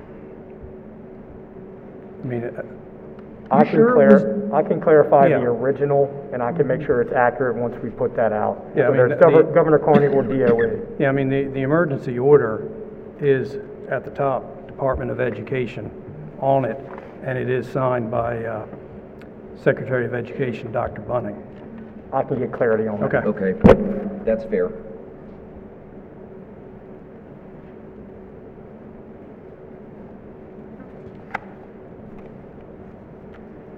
Okay. Is there a motion to move forward with the parental survey as read? Motion made. Is there a second? Second. Is there any further discussion? All those in favor say aye. Aye. Those opposed? No. Ms. Troublefield, will you please poll the board? Mr. Cathell? Yes. Mr. Fritz? Yes. Dr. Hattier? Yes. Mr. Layfield? Yes. Ms. Moses? Yes. Mr. Peden? No. Mrs. Pryor? Yes. Dr. Statler? Yes. 7 yes, 1 no, 0 abstentions. Motion to move forward with the parental survey as described passes by majority vote. 6.05, the December 22nd, 2021 district calendar consideration. Yes, currently on the district calendar, we have 12-month employees due report to work that day, and did have a request to include this on the agenda this evening for discussion regarding that particular day. Yes, as a token of appreciation to our 12-month employees, I would like to make a motion that the district calendar be changed to a non-work day for all 12-month employees on December 22nd, 2021. Second that. What is it currently in the calendar? Is it a day off for students or? They are already off. It's a day off for students, yes. It's a And work day teachers. for 12-month employees. Okay. What'd you hear from your administration about December the 22nd? I've not told them about December the 22nd. Some of them, it is a day that's getting close there to Christmas, so some of them do use leave days to take off that day. So it is not a highly attended day, especially since it's a good day to take off if we don't have students in. I appreciate Ms. Pryor bringing this up. I think we value our teachers and would like to do that. My concern is, do we cause the same event on Tuesday? With staff not wanting to come in with the holiday, and just a concern of mine. I'm okay with the direction of it, but it seems like when we set the parameters and we allow teachers to work through the professional development day, then the following day, we want off the day after Veterans Day. Then when that passes, we want the day before the Thanksgiving break. And now we've got the day before Christmas. I would like to support our staff and show them that we value them and give them time off. My concern is it just seems like it's an ever-flowing motion. And I know, I'm comfortable with it. Holiday's holiday, give them time off. Do we start adding days in June to make up for the days we're giving off now as a discussion point I've heard in the past? Just some clarity, and Mrs. Bunting, if you could approach the podium. Monday is a teacher work day, work from home, and per the current calendar, teachers would work from home on that day. Per our agreement, the following Tuesday and Wednesday, so the 21st, 22nd, those would be 12-month only report currently, so they are working from within the school. Right. The 20th is a teacher workday from home. Paras do not report on the 20th. And then the 21st and 22nd are 12-month only employees. Teachers and paras are already off on the 21st and 22nd. Students are off all that week. So with this, we're targeted to 12-month employees, ma'am? Only 12 months, yes. Okay. There's a motion made. Is there any further discussion? Is there a second? Second. Motion made and seconded. No further discussion. All those in favor say aye. Aye. Those opposed? Passes by unanimous vote. Thank you, Mr. Pryor. 6.06, Indian River High School UTV vehicle. Yes, thank you. At our recent committee meetings, the last 2 months, we've talked about a UTV vehicle for Indian River High School, and I know Mr. Williams has done some additional research on the availability of those vehicles, and he's prepared to share those. And I believe in your board docs, there's a document there listing those vehicles and pricing. Yeah, good evening. In your board doc, the first 5 vehicles listed were presented at the last board meeting in October. They were the original ones that we came to board and asked for. They were more the golf cart, electric, and gas-powered vehicles. Upon the request of the board from October, I was asked to get additional quotes on UTV vehicles, which is sort of a step up from the golf cart vehicles. We did reach out to several vendors locally in the area. The 4 that are there to the right were the best bids and prices, and you can see there are prices there from David A. Banks, Cycle Max in Dover, Atlantic Tractor in Salisbury, and Delmarva Power Sports in Salisbury. We currently work with Atlantic Tractor and David A. Banks, so we have a good relationship with them. Based off the recommendations from the UTV, the one from Delmarva Power Sports, the 2022 Polaris UTV Ranger would be our recommendation. It is not the cheapest on the bid. The cheapest one is the one from David A. Banks. However, the one from Delmarva Power Sports has a few more options that the one from Banks does not. I know these are quite a bit higher than the original, which is what I shared in October, because we had already sort of done some background research on this, and I'm going to leave it at the discretion of the board and any questions that you may have. You have a 158-acre complex, am I correct? Correct. These battery-operated ones that were first bid on are nice for a few years, but there comes with a cost, and I'm kind of concerned with a golf cart compared to one of these nicer UTVs. I believe we need quality. I think these vehicles have proven very reliable. I know at the Sussex Central Athletic Complex how often that vehicle that we have that's painted up in blue and gold is utilized on those fields. So I see a need in some quality. So I appreciate you taking the time to look at it. It is more expensive, but sometimes when you buy something quality, then you need to look at it. My question would be, maybe not towards you, but towards Dr. Owens, how are we going to purchase this piece of equipment? What monies are we? Because I know there's some dual purpose in here from the athletic complex, but also we're looking at some public safety style issues with securing the complex. So I just don't know what monies we're using to purchase this. Correct. It's my understanding, and Ms. Smith is here with us, but it's my understanding we were using funds out of our, that we had set aside for safety and security, since as constables would be using it primarily, that those funds would be the ones used for the purchase. Is that correct? Yes. And we do not have this designated for the athletic department. This would be solely for our security purposes. We do have a older golf cart that came over back in 2004 when the high school was built that they're still utilizing, but this was really came to light because of security issues at our large complex. We set aside security monies as long as they're wisely used. I do think two things. I know at the Capital School District, I went to a Dover football game, and they have a constable vehicle for Capital constables within their school district. They have their own emergency equipment. That's nice. That's a step too far, I think, for what we have. Right. But I'm very comfortable with this. But also, my concern would be the parity from other schools that would need the same thing in the future. I don't want to start a domino effect, but at the same time, I'm very comfortable with what we're doing with this and your purchase. I just want to make sure that the other schools that see a need in the future, if something gets aging, has the same opportunity in front of the board. But I appreciate your time and attention. And you are in line with the Polaris from Delmarva Power Sports, am I correct? Okay, question on that. You had said it had additional features that the other one, I'm assuming you're referring to the 570N model Yeah, the versus 570N R22? actually had doors and can be enclosed. So you can, use heat in there in the winter and it be closed in. The other ones do not have that feature. They have doors, but they're not enclosed. You can buy kits for them to enclose them, but it does not have that. One of the things we found when we were doing this is the availability of these vehicles is very limited. So we're taking sort of what they either have in stock or have access to. Delmarva Power Sports had that one. They also had another one, but it was quite a bit more money, so we put the cheaper one on there.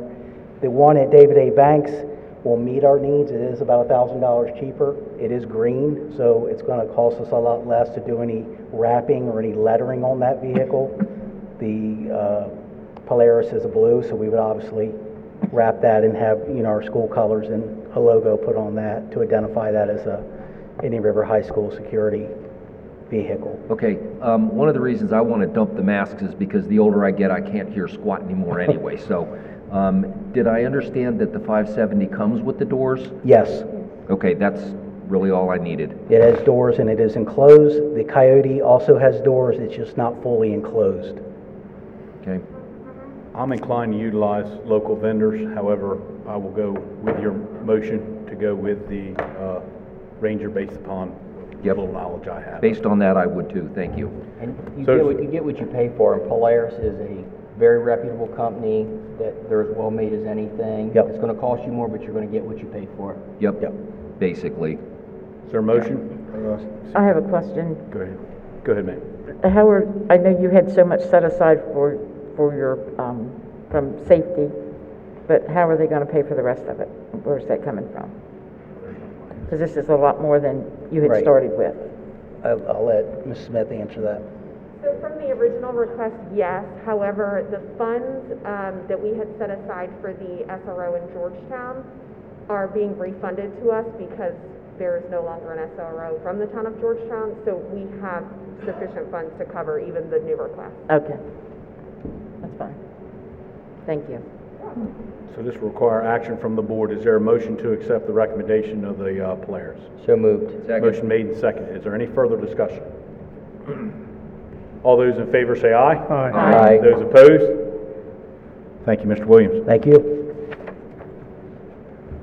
6.07, Howard T. Ennis Pool Retention. Yes, over the last few months, we've been looking at the Howard Tennis Pool, specifically with regard to once we vacate that the current Howard Tennis location to move into our new school, which is currently under construction. We've had some discussion as to whether we want to maintain the pool for either community and/or our swim team use. So I've asked Ms. Smith, Mrs. Kansak to analyze what that cost would look like moving forward if we were to continue the maintenance of the pool. So this is for discussion tonight, and I will tell you that Campus Director Behrens from Del Tech has reached out just inquiring about where we are with this project. They are obviously interested in whether we will maintain that. They are certainly ready to work with us, but they're anxious to hear what our path forward will be. So I asked Ms. Smith and Ms. Kansak to join us this evening to give us an update on what they've learned about the pool to date. So in board docs, I think you have the operating projections that I had analyzed a few weeks ago. That is based solely on past expenses, and I prorated them based on the square footage of the building versus the square footage of the pool. So I don't know that they are entirely accurate as a projection going forward, because we don't know, what kind of repairs and maintenance will be needed. That's certainly something that we can assess through this process, what equipment is needed for the pool, the HVAC system, and all of that. But I took the expenses that we knew from the past 3 fiscal years for this analysis, plus the income that we had generated during that time. However, you have to keep in mind that a good year and a half of that was COVID time, so we didn't have people coming in to use the pools. We weren't selling the passes and that kind of stuff. Mrs. Pryor, you had asked the question about the cost of the Sussex Academy pool. That's included in here in what both Sussex Central and Indian River swim teams have actually paid during those fiscal years to use that pool. So that's the expense information that I have based on our historical expenses, but Mrs. Kansak also has projected potential revenue sources for operating the pool. So I'll let her speak to that. I did want to say about the use of the Sussex Academy pool by our swim teams.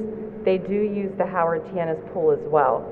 So the cost that is in there is for Sussex Academy is a little less than what it would be if we use them full-time, because they do split their time between the two. And if I'm correct, Sussex Central High School does have someone on the swim team that does provide a donation that helps cover the cost of their Sussex Academy use. Okay. Just, for your reference for looking at the numbers. So, of course, with the pool and the new building opening up, we'll be able to have longer hours. So right now we are only open, and we opened today, and it is after the swim team has completed their practice. So we would be able to be open full time. And when those increased hours, one of the things that we have looked at is that we should probably analyze our membership fees in comparison to other local pools, because that in itself will help cover some additional costs. For example, right now we're charging $40 a month for individuals, where the YMCA charges $75, Sussex Academy charges $55 for individuals. So that would be something to look at. Also, since we are opening longer hours, some things that we have looked into that we want to look further into is special swim groups like Mommy and Me swims, toddler swims, water aerobics. We've also had the Stokely Center reach out to us for their group homes, wanting to come in and swim as well, so that might be an option for us. Of course, we would continue with our swim lessons and lifeguard certifications. And we would also be able to train our current lifeguards to be swim instructors. Carrie Justice completed that course this past year, so that will open up further options for us as well. One thing that we did find out that we thought was pretty neat is that Stephen Decatur partners with the pool in Ocean Pines, and they actually allow credit to be earned, or half a credit to be earned for PE for their lifeguard certification courses that they offer there. And of course, we can always continue to partner with Del Tech with different events with them as well. So those are just some things that we would like to explore further. So our plan with this is to continue to analyze, get more information as far as revenue sources, what the expenses will look like, what using the building will look like, and bring that back to the Buildings and Grounds Committee for further discussion. So you're not recommending much action tonight at all? No. Okay, I can go with that. I think there's a lot of what-ifs I with do this too. process, so I'm kind of waiting to see what we say at the Building and Grounds. But as a person that values a pool for our students and our community, I think we discuss with Del Tech, and maybe we look at it for a year or two, continuing on. If it becomes unfeasible, then we stop. But I'd hate to see this board just decide that, hey, no, we don't need a pool, and walk away from it tonight or next month. I'd like to see us give it a try. If it becomes too much of a cost, then we'll have the documentation to say it's not economically feasible. But I think there's great value in having that pool. I can say that tonight I received text messages from Carrie Justice, who was covering the pool this evening. And for our first night open and just putting it out on Facebook really today, we didn't have very many members come in, just a couple swimmers, but we had 5 new people stop by to request membership applications. So that's always promising. Very good. Any further discussion on this? We need to take no action on this tonight because we're taking it to Building and Grounds, am I correct? That's correct. Okay, thank you. 6.08, tax relief requests. Is there any motion to move forward with the tax relief request that was discussed in executive session?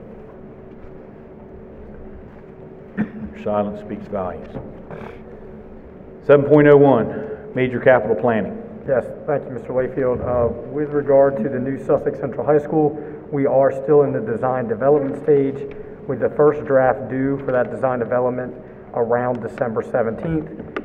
That will then be reviewed for cost projections by R.Y. Johnson. We are still moving forward for early bid plans for site work and theater renovations, with work beginning in June. Proposed plans for the placement of the current modulars that are here on site. Those units and middle school ball fields will be presented at the December Buildings and Grounds Committee meeting for our discussion. It was also learned that the $2.4 million cost for the new Ennis space was included in DOE's recommendations for the governor's proposed budget, as well as some market pressure money for several of the state's district major cap projects.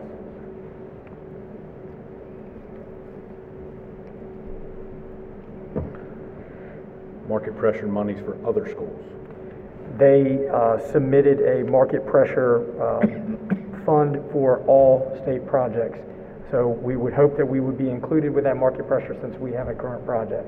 So that is, and Joe, you can speak more to that if you'd like, but we submitted what we feel would be some of our necessity items, and DOE has submitted that for consideration. I think I'm correct in saying this, but DOE asked that the governor include $29 million for several district projects. We had to contact them to find out just how much of that $29 million would be earmarked for Sussex Central. And it's my understanding that $13 million of that would be earmarked for Sussex Central if it's approved. Well, what we really need though is in the 20 million range, isn't it? Correct. So they're shorting us. Well, that's what the proposal is. And there's also, and Tammy can speak to this as well, there's the local share that we would have to match with that as well. Correct. So that is currently part of that projection, which is concerning. So if the 13 would be approved, we would have to implement the match to that. Yeah, under a 60-40. And how would we do that? Would we have to go to referendum? What's the other way for us to come up money? We'd have to go into our reserves or go to referendum. So the 13 million does us no good. Educate me here. Well, I think the legislation's not, the governor hasn't proposed his recommended budget.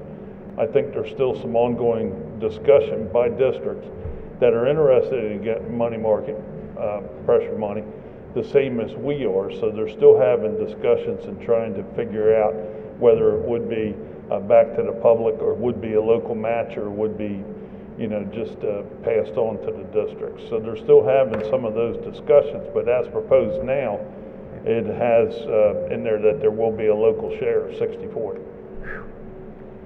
So 13 million, thank you. We have come up with 7 million and take it to the public. That's as it is right now. Oh, was I wrong? I have an opinion on that. So from the sounds of it, they're really not doing anything for us because they know that that extra 7 million is going to have to go to referendum. And is there any language that deals with that? Because if it is a capital project of that size, it has to go to referendum in order to be approved. I'm not sure, referendums are typically about bond issuance, borrowing bond money, so I'm not sure that all of that information has been finalized. There's been some verbal conversations about some other options, but I don't know that anything is feasible at this point. I think we have to wait until the governor presents his recommended budget, and then go from there and see what we can do about the local match. He's sticking us again.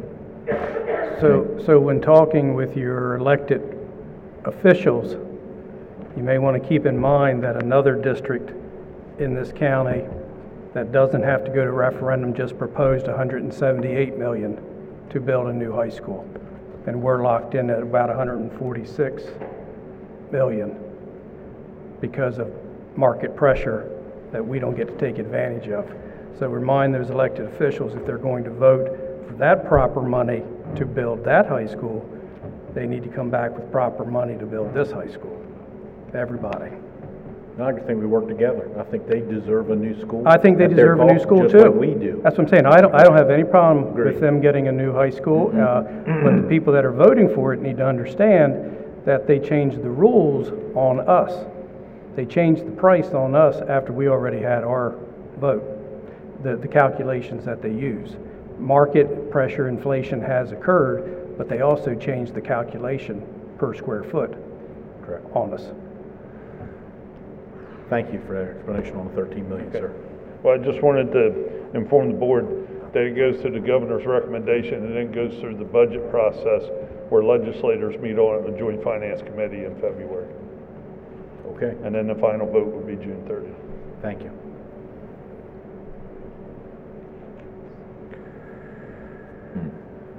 Okay, 7.01, now we're 7.02. Howard Tianis? Yes, construction is proceeding with the delivery of roof insulation that is coming in now, which we're excited about. DelDOT has approved the start of the permanent entrance construction, and it is expected to have minimal impact on the Sussex Central traffic until late January when the crossover island will be installed. So we will work with Sussex Central when that does occur. The action item for this meeting is with regard to the purchase of furniture. We did have some samples set up in the back for you this evening. This information is in your packet there, and Mr. Booth is prepared to discuss updates with the furniture and potential action. Mr. Booth. Yeah, I'm just going to try to lighten the mood a little bit. It is Cyber Monday, in case you were looking at something to purchase. I did have the opportunity to show all the board members the proposal for the furniture that's located in the front of the room. All right. At the start of the new Ennis project, it was anticipated to go out to bid for the furniture to fit out the new school. After much discussion and reviewing the proposed budget, it was decided to go with the state contract for several good reasons. A quality, dependable vendor, we're certainly at the top of the list, but also a prompt delivery expectation when the school opens.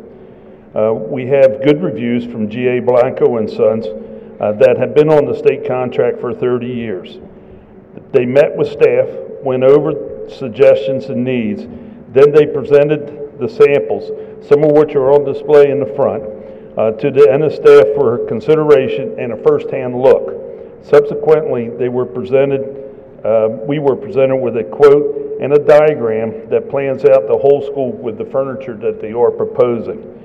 We are asking the board approval tonight for the purchase now to avoid a 10% increase, which they have suggested since the beginning of their proposal, that the manufacturers will put into effect December the 3rd. The total cost is $796,449.18. It is roughly $71,500 more than our budget that we projected quite some time ago. The extra cost can be covered by the contingency that's in our building account. There will be a surcharge for freight, as would be the case with or without the 10% that they anticipate going up. They are on the Delaware contract, hashtag GSS 21479 furniture on all sections. They gave us assurance that the shipment would be there for the school opening. What we would ask from the board after discussion is a motion to accept the proposal from G.A. Blanco and Sons for the new end-of-school furniture at $796,499.18 to come from the new Howard T. Ennis construction budget. Okay, so what you're saying is that after December, we're looking at another 79,000, give or take, on top of whatever they have now? That's correct. I mean, everybody is going up Plus or in minus. prices. We've seen it, you pretty much see that all over. Okay. Well, we're trying to beat what normally is their yearly increase in price. Got it. Generally. Motion on the table. So moved. Second. Motion made and seconded. Any further discussion? I just want to, Mr. Booth, I just want to say how thoughtful I think the design was. I was really, really impressed, so thank you. I was impressed also with their approach to the matter, and Mrs. Kansek's here, and she was able to have the staff come down during their free time to take a look at everything and see the proposal that we have before you tonight. So I was impressed as well. Thank you.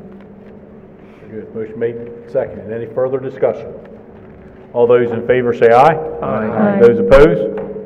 Passes by unanimous vote. Thank you. 7.03, GW Carver consent update. Good evening. Just two quick updates for you. Dr. Linda Wren, the special master for the Carver consent order, submitted her interim report to the court on November 6th. We received positive reviews for our work with the Equity Steering Committee and the success of the former Carver students in their current placement to date this school year. An area of focus that her interim report would like us to focus on is the high rate of discipline for some students at the secondary level. We have a plan in place to approach this with our administration, and we're working on it as we speak. The second update is the Equity Steering Committee and the Community Advisory Board have been working on a draft of the community survey that's a requirement of the consent order. Once a draft is formalized by these two groups, we'll take it to the Indian River School District admin, the assistant principals and principals, for input, suggestions, revisions, and then a final draft will be presented to all of you. You'll be the final group that looks at it and gives comments, suggestions, revisions once we're done. Our timeline is hopefully we'll have a final draft sometime around the end of January. Mrs. Blanner, do you think that's accurate? Correct, yes. We're working hard on it. Any questions? Thank you for your time. Thank you, ma'am.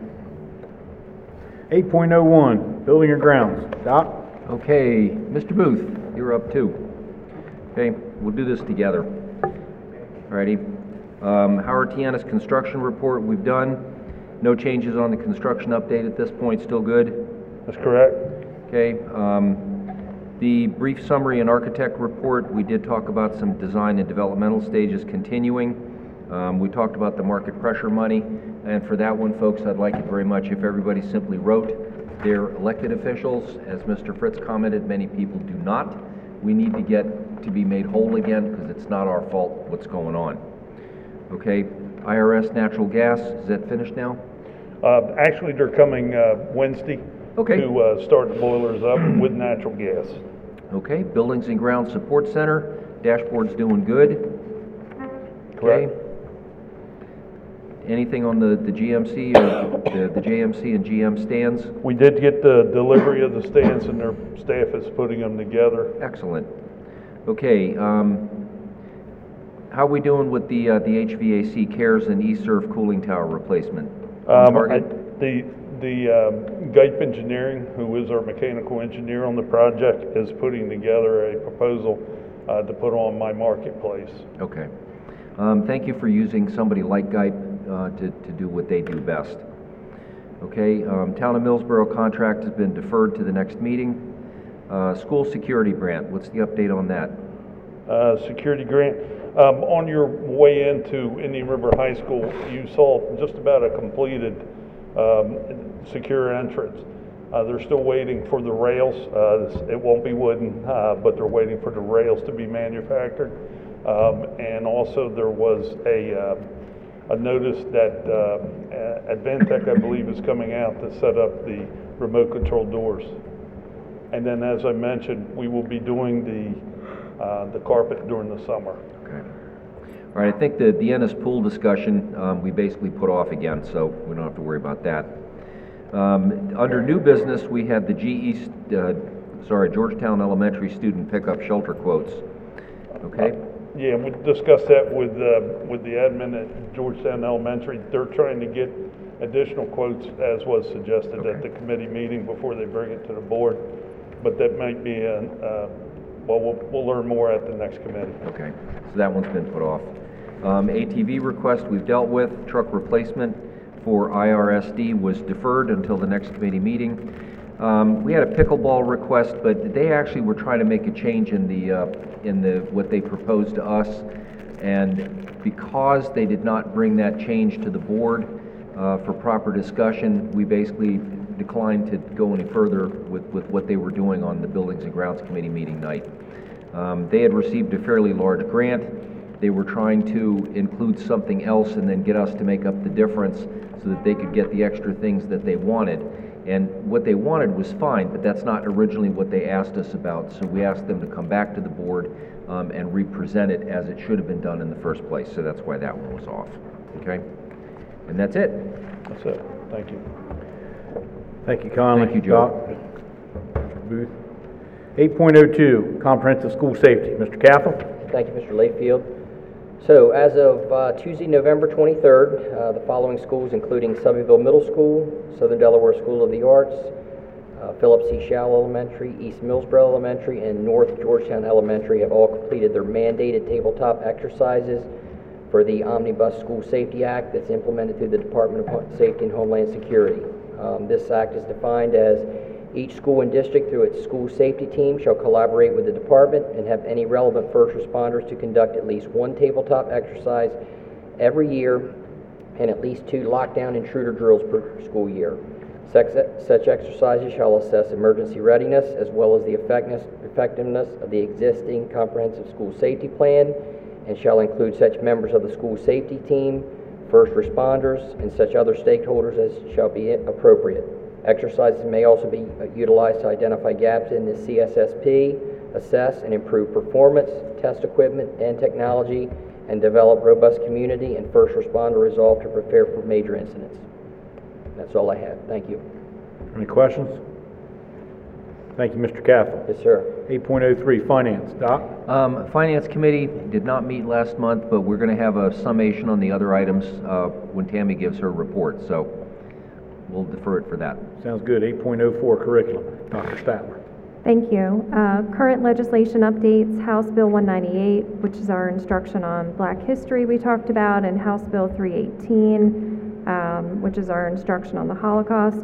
Dr. Jerns and her team have done a really strong amount of research at all levels in all buildings, and we found very minimal gaps in our instruction.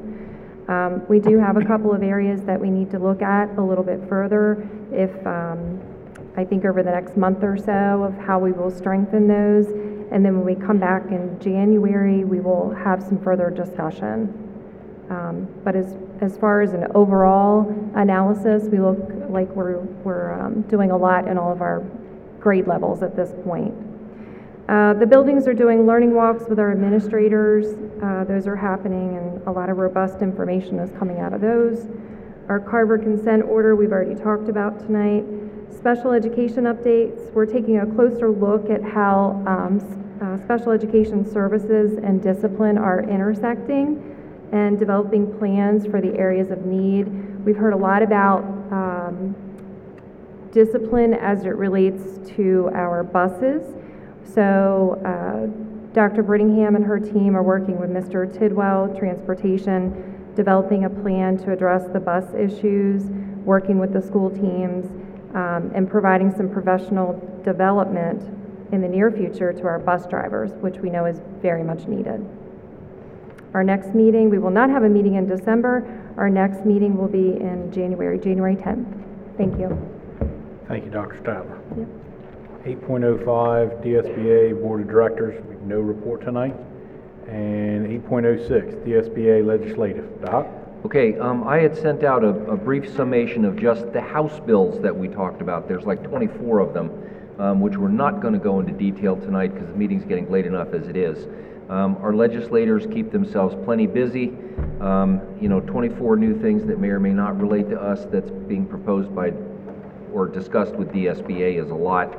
I did find it interesting that in one of them, HB 189 for absentee ballots, they are now going to suggest that a photocopy of your driver's license or ID be presented in order to get a ballot. Yes, you can put your jaw back up.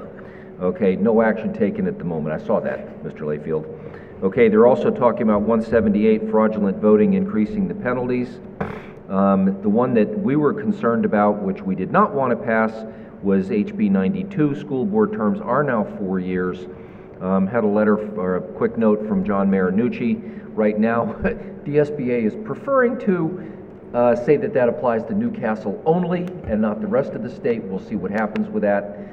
Personally, we get paid a lot of money to do this, and for us to have to run more often, we already proved that in this district that it doesn't work, but the people upstate who had a burr under their saddle decided that they were going to shove it down everybody else's throat. So we're still trying to get that one changed. Okay, another interesting item is special education. They're changing the formulas from something like 12 kids down to 8. That's actually going to provide more units and more resources. The governor's already signed that. So for the other ones, the House bill number is listed there. If you have more detailed questions, rather than tying us up all night to go over this, give me an email or a phone call. Okay? Thank you. Thanks for the recap, Doc. 8.07, Special Education Task Force. No Dr. report. Steiner? No report? Thank you. 8.08, Policy.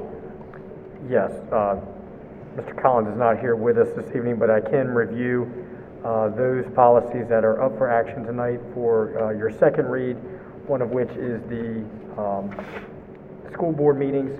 Again, we did review this at our last board meeting, but this is, our last policy meeting. This is accommodations based on our ability to have virtual board meetings should we have the need to have those. Those updates have been vetted with the attorney and listed in yellow. In addition, we do have a second reading for our school bus driver and school bus aide salary increases. I know Mr. Tidwell worked on this with Mrs. Bunting from our personnel office, and this does require us to look at the scale. However, this is policy only for this evening. Ms. Bunting, I don't know if you had anything else to add with regard to policy EE1.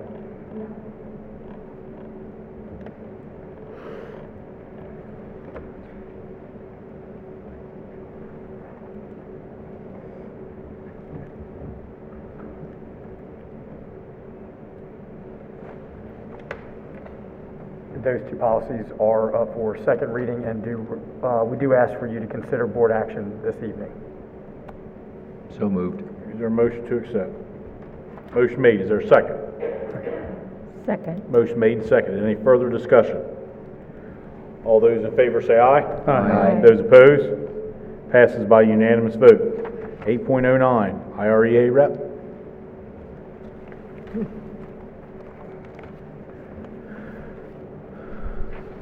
Good evening, sir. Good evening. Good evening, school board and district administration. My name is Jason Pilgrim. I'm the new IREA secretary, and I've got a few points and comments for us tonight. First off, I want to remind many of you, you've received, or you should have received, an email invitation to our annual school board meet and greet with IREA members. We're hosting that on December 14th at the Indian River Senior Center. It's definitely a time for our IREA members and our Indian River School Board members to get together, talk, share concerns, share feelings, and get to know the staff members that you employ. Please RSVP by December 6th. That's next Monday for that. Secondly, IREA is looking forward to contract negotiations with the school board coming up on December 14th and 15th for our teachers, paraprofessionals, secretaries, and custodians. Then a couple of questions for you tonight. Tonight, the school board approved the class size waiver for several classrooms in the grades kindergarten through third grade. IRA would strongly like to encourage the board to consider the following. First off, what is the maximum number of students that the district is willing to place in a K through third grade classroom? IREA believes there should be some indication of what number the district or the school board deems acceptable as a maximum in each of those early elementary classrooms. Secondly, how will the district support those teachers in regards to workload, particularly those teachers with higher numbers of special education students? Thirdly, knowing that the ratios are often lowered by placing paraeducators in these classrooms, how will the district ensure that those paras aren't pooled for coverage for substitutes in the building, as we are also dealing with a substitute crisis shortage in our district as well, and that the paras are in the class for a sufficient amount of time, not just like 30 minutes, but like a sufficient amount of time each day. Also, is there any data to show that classrooms who get these kind of waivers, especially the third grade classrooms that have to take the state test on an annual basis, is there any data that we can find to support or to show how these classes who get this waiver do on the state test as compared to the classrooms who don't need this waiver? I feel like our members and the IREA would look forward to discussions about this and how we can further address our members' concerns. Thank you so much. You said that's at the senior center? The board meet and greet, Indian River Senior Center in Millsboro, behind the Wawa. Okay. December 14th. 5:30.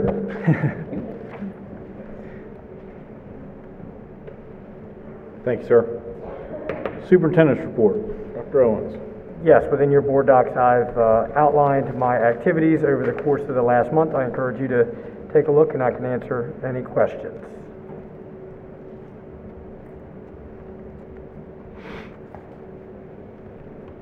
Any questions? Hearing none. 9.02. District calendar change? Yes, as you'll see in board docs, we do have several calendar changes. The cancellation of Long Neck Elementary Choral Concert on January 20th, 2022. Change in the Selbyville Middle School Holiday Band Concert from 6:30 p.m. to 5:30 p.m. On December 6th. Change Selbyville Middle School National Junior Honor Society induction from December 13th to December 14th. Change Indian River High School Band Concert from December 14th to December 16th. Change Indian River High School Honor Society induction from November 17th to a date to be determined in the spring of 2022. Addition of English Language Learner Family Literacy Night at Long Neck Elementary School on March 30th, 2022 from 6 to 7:30 p.m. Cancellation of the North Georgetown Elementary Holiday Concert on December 17th, and that will then be added to the North Georgetown Elementary Holiday Family Engagement on December 15th, 2021, at 6 p.m. Thank you, Dr. Owens. Any questions of those? Moving on, financial report. We would ask for board action on those calendar items, sir. Is there a motion to accept? Accept. Motion made, is there a second? Second. Motion made and second. Any further discussion? All those in favor say aye. Aye. Those opposed? Passes by unanimous vote. Financial reports, 10.01, financial summaries for the month of October. Yes, the reports you have in board docs are as of October 31st. We were 33% of the way through the fiscal year. So far, I've received 70% of total budgeted revenue, 81% of budgeted discretionary revenue, and 87% of budgeted local tax revenue. Interest rates still remained at zero, so we received $0 in interest in October. We spent 23% of total budgeted expenses and spent 37% of budgeted discretionary expenses. The ILC programs have spent 21% of their budgeted expenses, and NS spent 33% of budgeted expenses. Is there a motion to accept financial summaries for the month ending in October? Is there a motion? So moved. Motion made, is there a second? Second. Motion made and second. Any further discussion? All those in favor say aye. Aye. Those opposed? Passes by unanimous vote. I skipped part 2. I'm sorry. Part 2 has student activity funding balance of approximately $679,000. ESSERF 1 funding is being reconciled to reallocate expenses to ESSERF 2 and 3. ESSERF 2, we've spent $9.9 million and have $3.2 million remaining. ESSERF 3, we've spent $4.6 million and have $25 million remaining. In total, we have 37 million in available federal funds, and we're holding approximately 1 million in donations and internal accounts. Major cap? Major cap, please. For major cap, we paid out 1.8 million in September. Is there a motion to accept major capital improvements? So moved. Motion made, is there a second? Second. Motion made and seconded. Any further discussion? All those in favor say aye. Aye. Those opposed?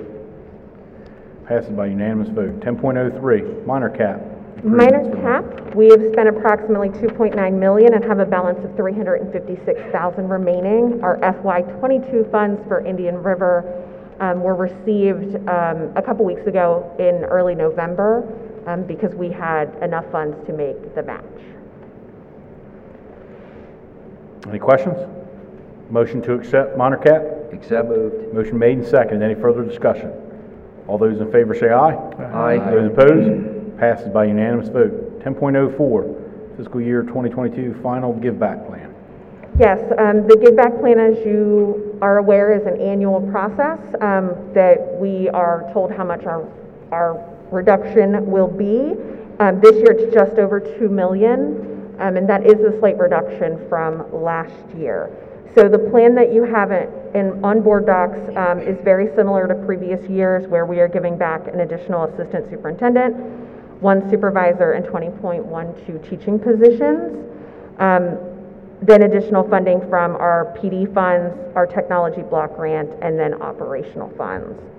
That totals $1,899,129 from Indian River, and then $135,940 from NS will come from operational funding. Motion to accept. One real quick question, though. Is it true that we're the only government agency that has to give money back? I'm not aware of any state agencies giving budget money back in the past couple of fiscal years. Okay, so it's only education that the governor is hitting with this? As far as I'm aware. That doesn't make a lot of sense. Okay, but I guess that's our governor. I make a motion, we accept. Motion made, is there a second? Second. Motion made and seconded. Any further discussion? All those in favor say aye. Aye. Those opposed? Passes by unanimous vote. Thank you, ma'am. Communications, 11.01, use of facilities request. Dr. Owens? Yes, one request this evening, use of John M. Clayton Elementary School's gym by the Lighthouse Christian School on the dates listed within board docs for December, January, and February. Is there a motion to accept? Motion to accept. Motion made and seconded. Any further discussion? All those in favor say aye. Aye. Those opposed? Passes by unanimous vote. 11.02, field trip request. Yes, one field trip request by Sussex Central's baseball team on March 12th through the 16th for the to Myrtle Beach, South Carolina. Motion to accept? Motion. Motion made, is there a second? Second. Motion made and seconded. Any further discussion? All those in favor say aye. Aye. Those opposed? Passes by unanimous vote. Personnel. Is there a motion to accept personnel agenda, minus number 59? So moved. Motion made, is there a second? Second. Motion made and seconded. Any further discussion? All those in favor say aye. Aye. Those opposed? Passes by unanimous vote. Agenda number 59, is there a motion to accept? So moved. Motion made, is there a second? Second. Motion made and seconded. Any further discussion? All those in favor say aye. Aye. Those opposed? Abstain. One abstention, ma'am. Will you please poll the board? Mr. Cathell? Yes. Mr. Fritz? Yes. Dr. Hattier? Yes. Mr. Layfield? Yes. Ms. Moses? Yes. Mr. Peden? Yes. Mrs. Pryor? Abstain. Dr. Statler? Yes. 7 yes, 0 no, 1 abstention. Passes by majority vote. Personnel addendum, minus 7, 8, and 10. Is there a motion to accept? So moved. Motion made. Is there a second? Second. Motion made and seconded. Any further discussion? All those in favor say aye. Aye. Those opposed? Passes by unanimous vote. Now separating. Addendum numbers 7 and 8. Is there a motion to accept? So moved. Motion to accept. Is there a second? Second. Motion made and seconded. Any further discussion? All those in favor say aye. Aye. Aye. Those opposed? Abstain. Mr. Cathell? Yes. Mr. Fritz? Yes. Dr. Hattier? Abstain. Mr. Layfield? Yes. Ms. Moses? Yes. Mr. Peden? Yes. Mrs. Pryor? Abstain. Dr. Statler? Yes. Okay, that's 6 yes, 0 no, and 2 abstentions. Passes by majority vote. Also on addendum number 10, is there a motion to accept? Yes. Motion made, is there a second? Second. Motion made and seconded. Any further discussion? All those in favor say aye. Aye. Those opposed? Abstain. Okay. Mr. Troublefield, please poll the board. Mr. Cathell? Abstain. Mr. Fritz? Yes. Dr. Hattier? Yes. Mr. Layfield? Yes. Ms. Moses? Yes. Mr. Peden? Yes. Mrs. Pryor? Yes. Dr. Statler? Yes. Okay, that's 7 yes, 0 no, and 1 abstention. Passes by majority vote. Contractual agenda, is there a motion to accept? Accept. Motion made, is there a second? Second. Motion made and seconded. Any further discussion?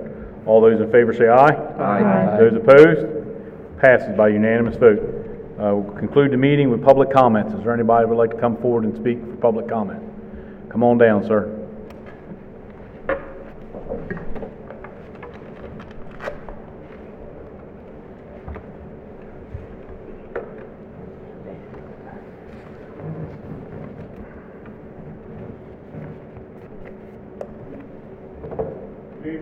Good evening.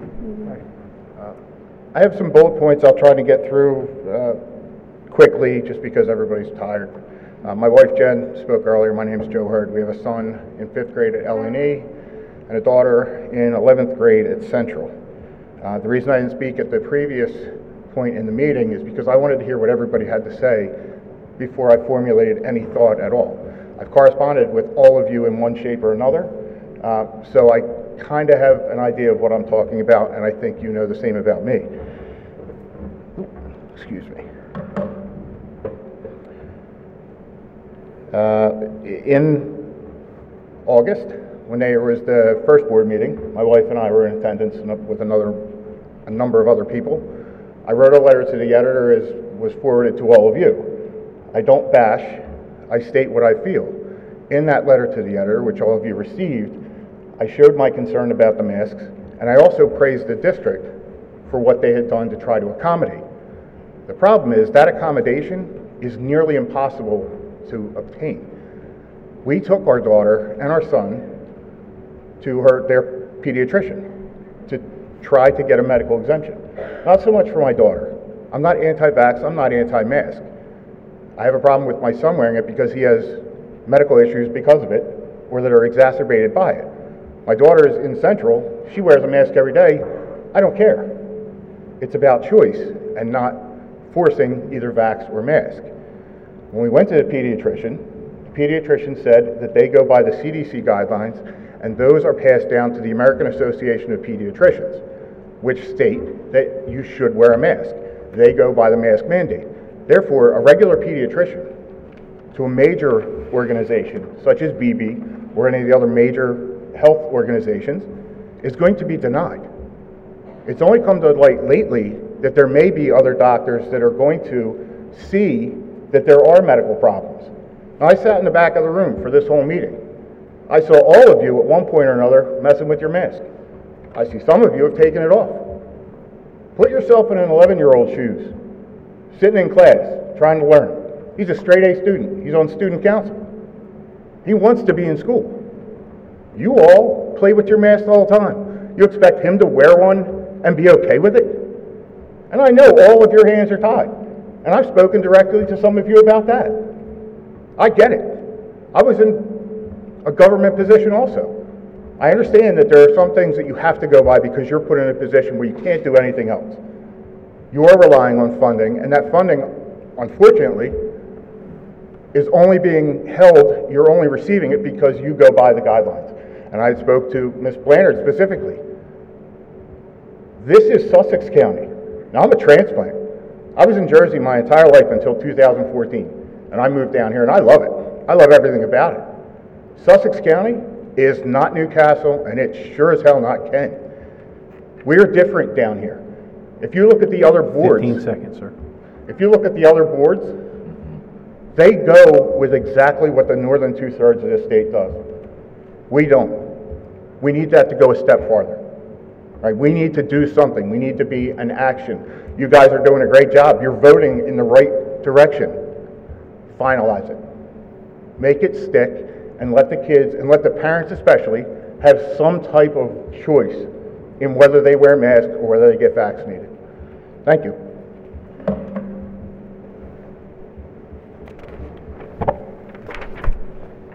Would anyone else like to come forward for public comment this evening? Hearing none, meeting's adjourned.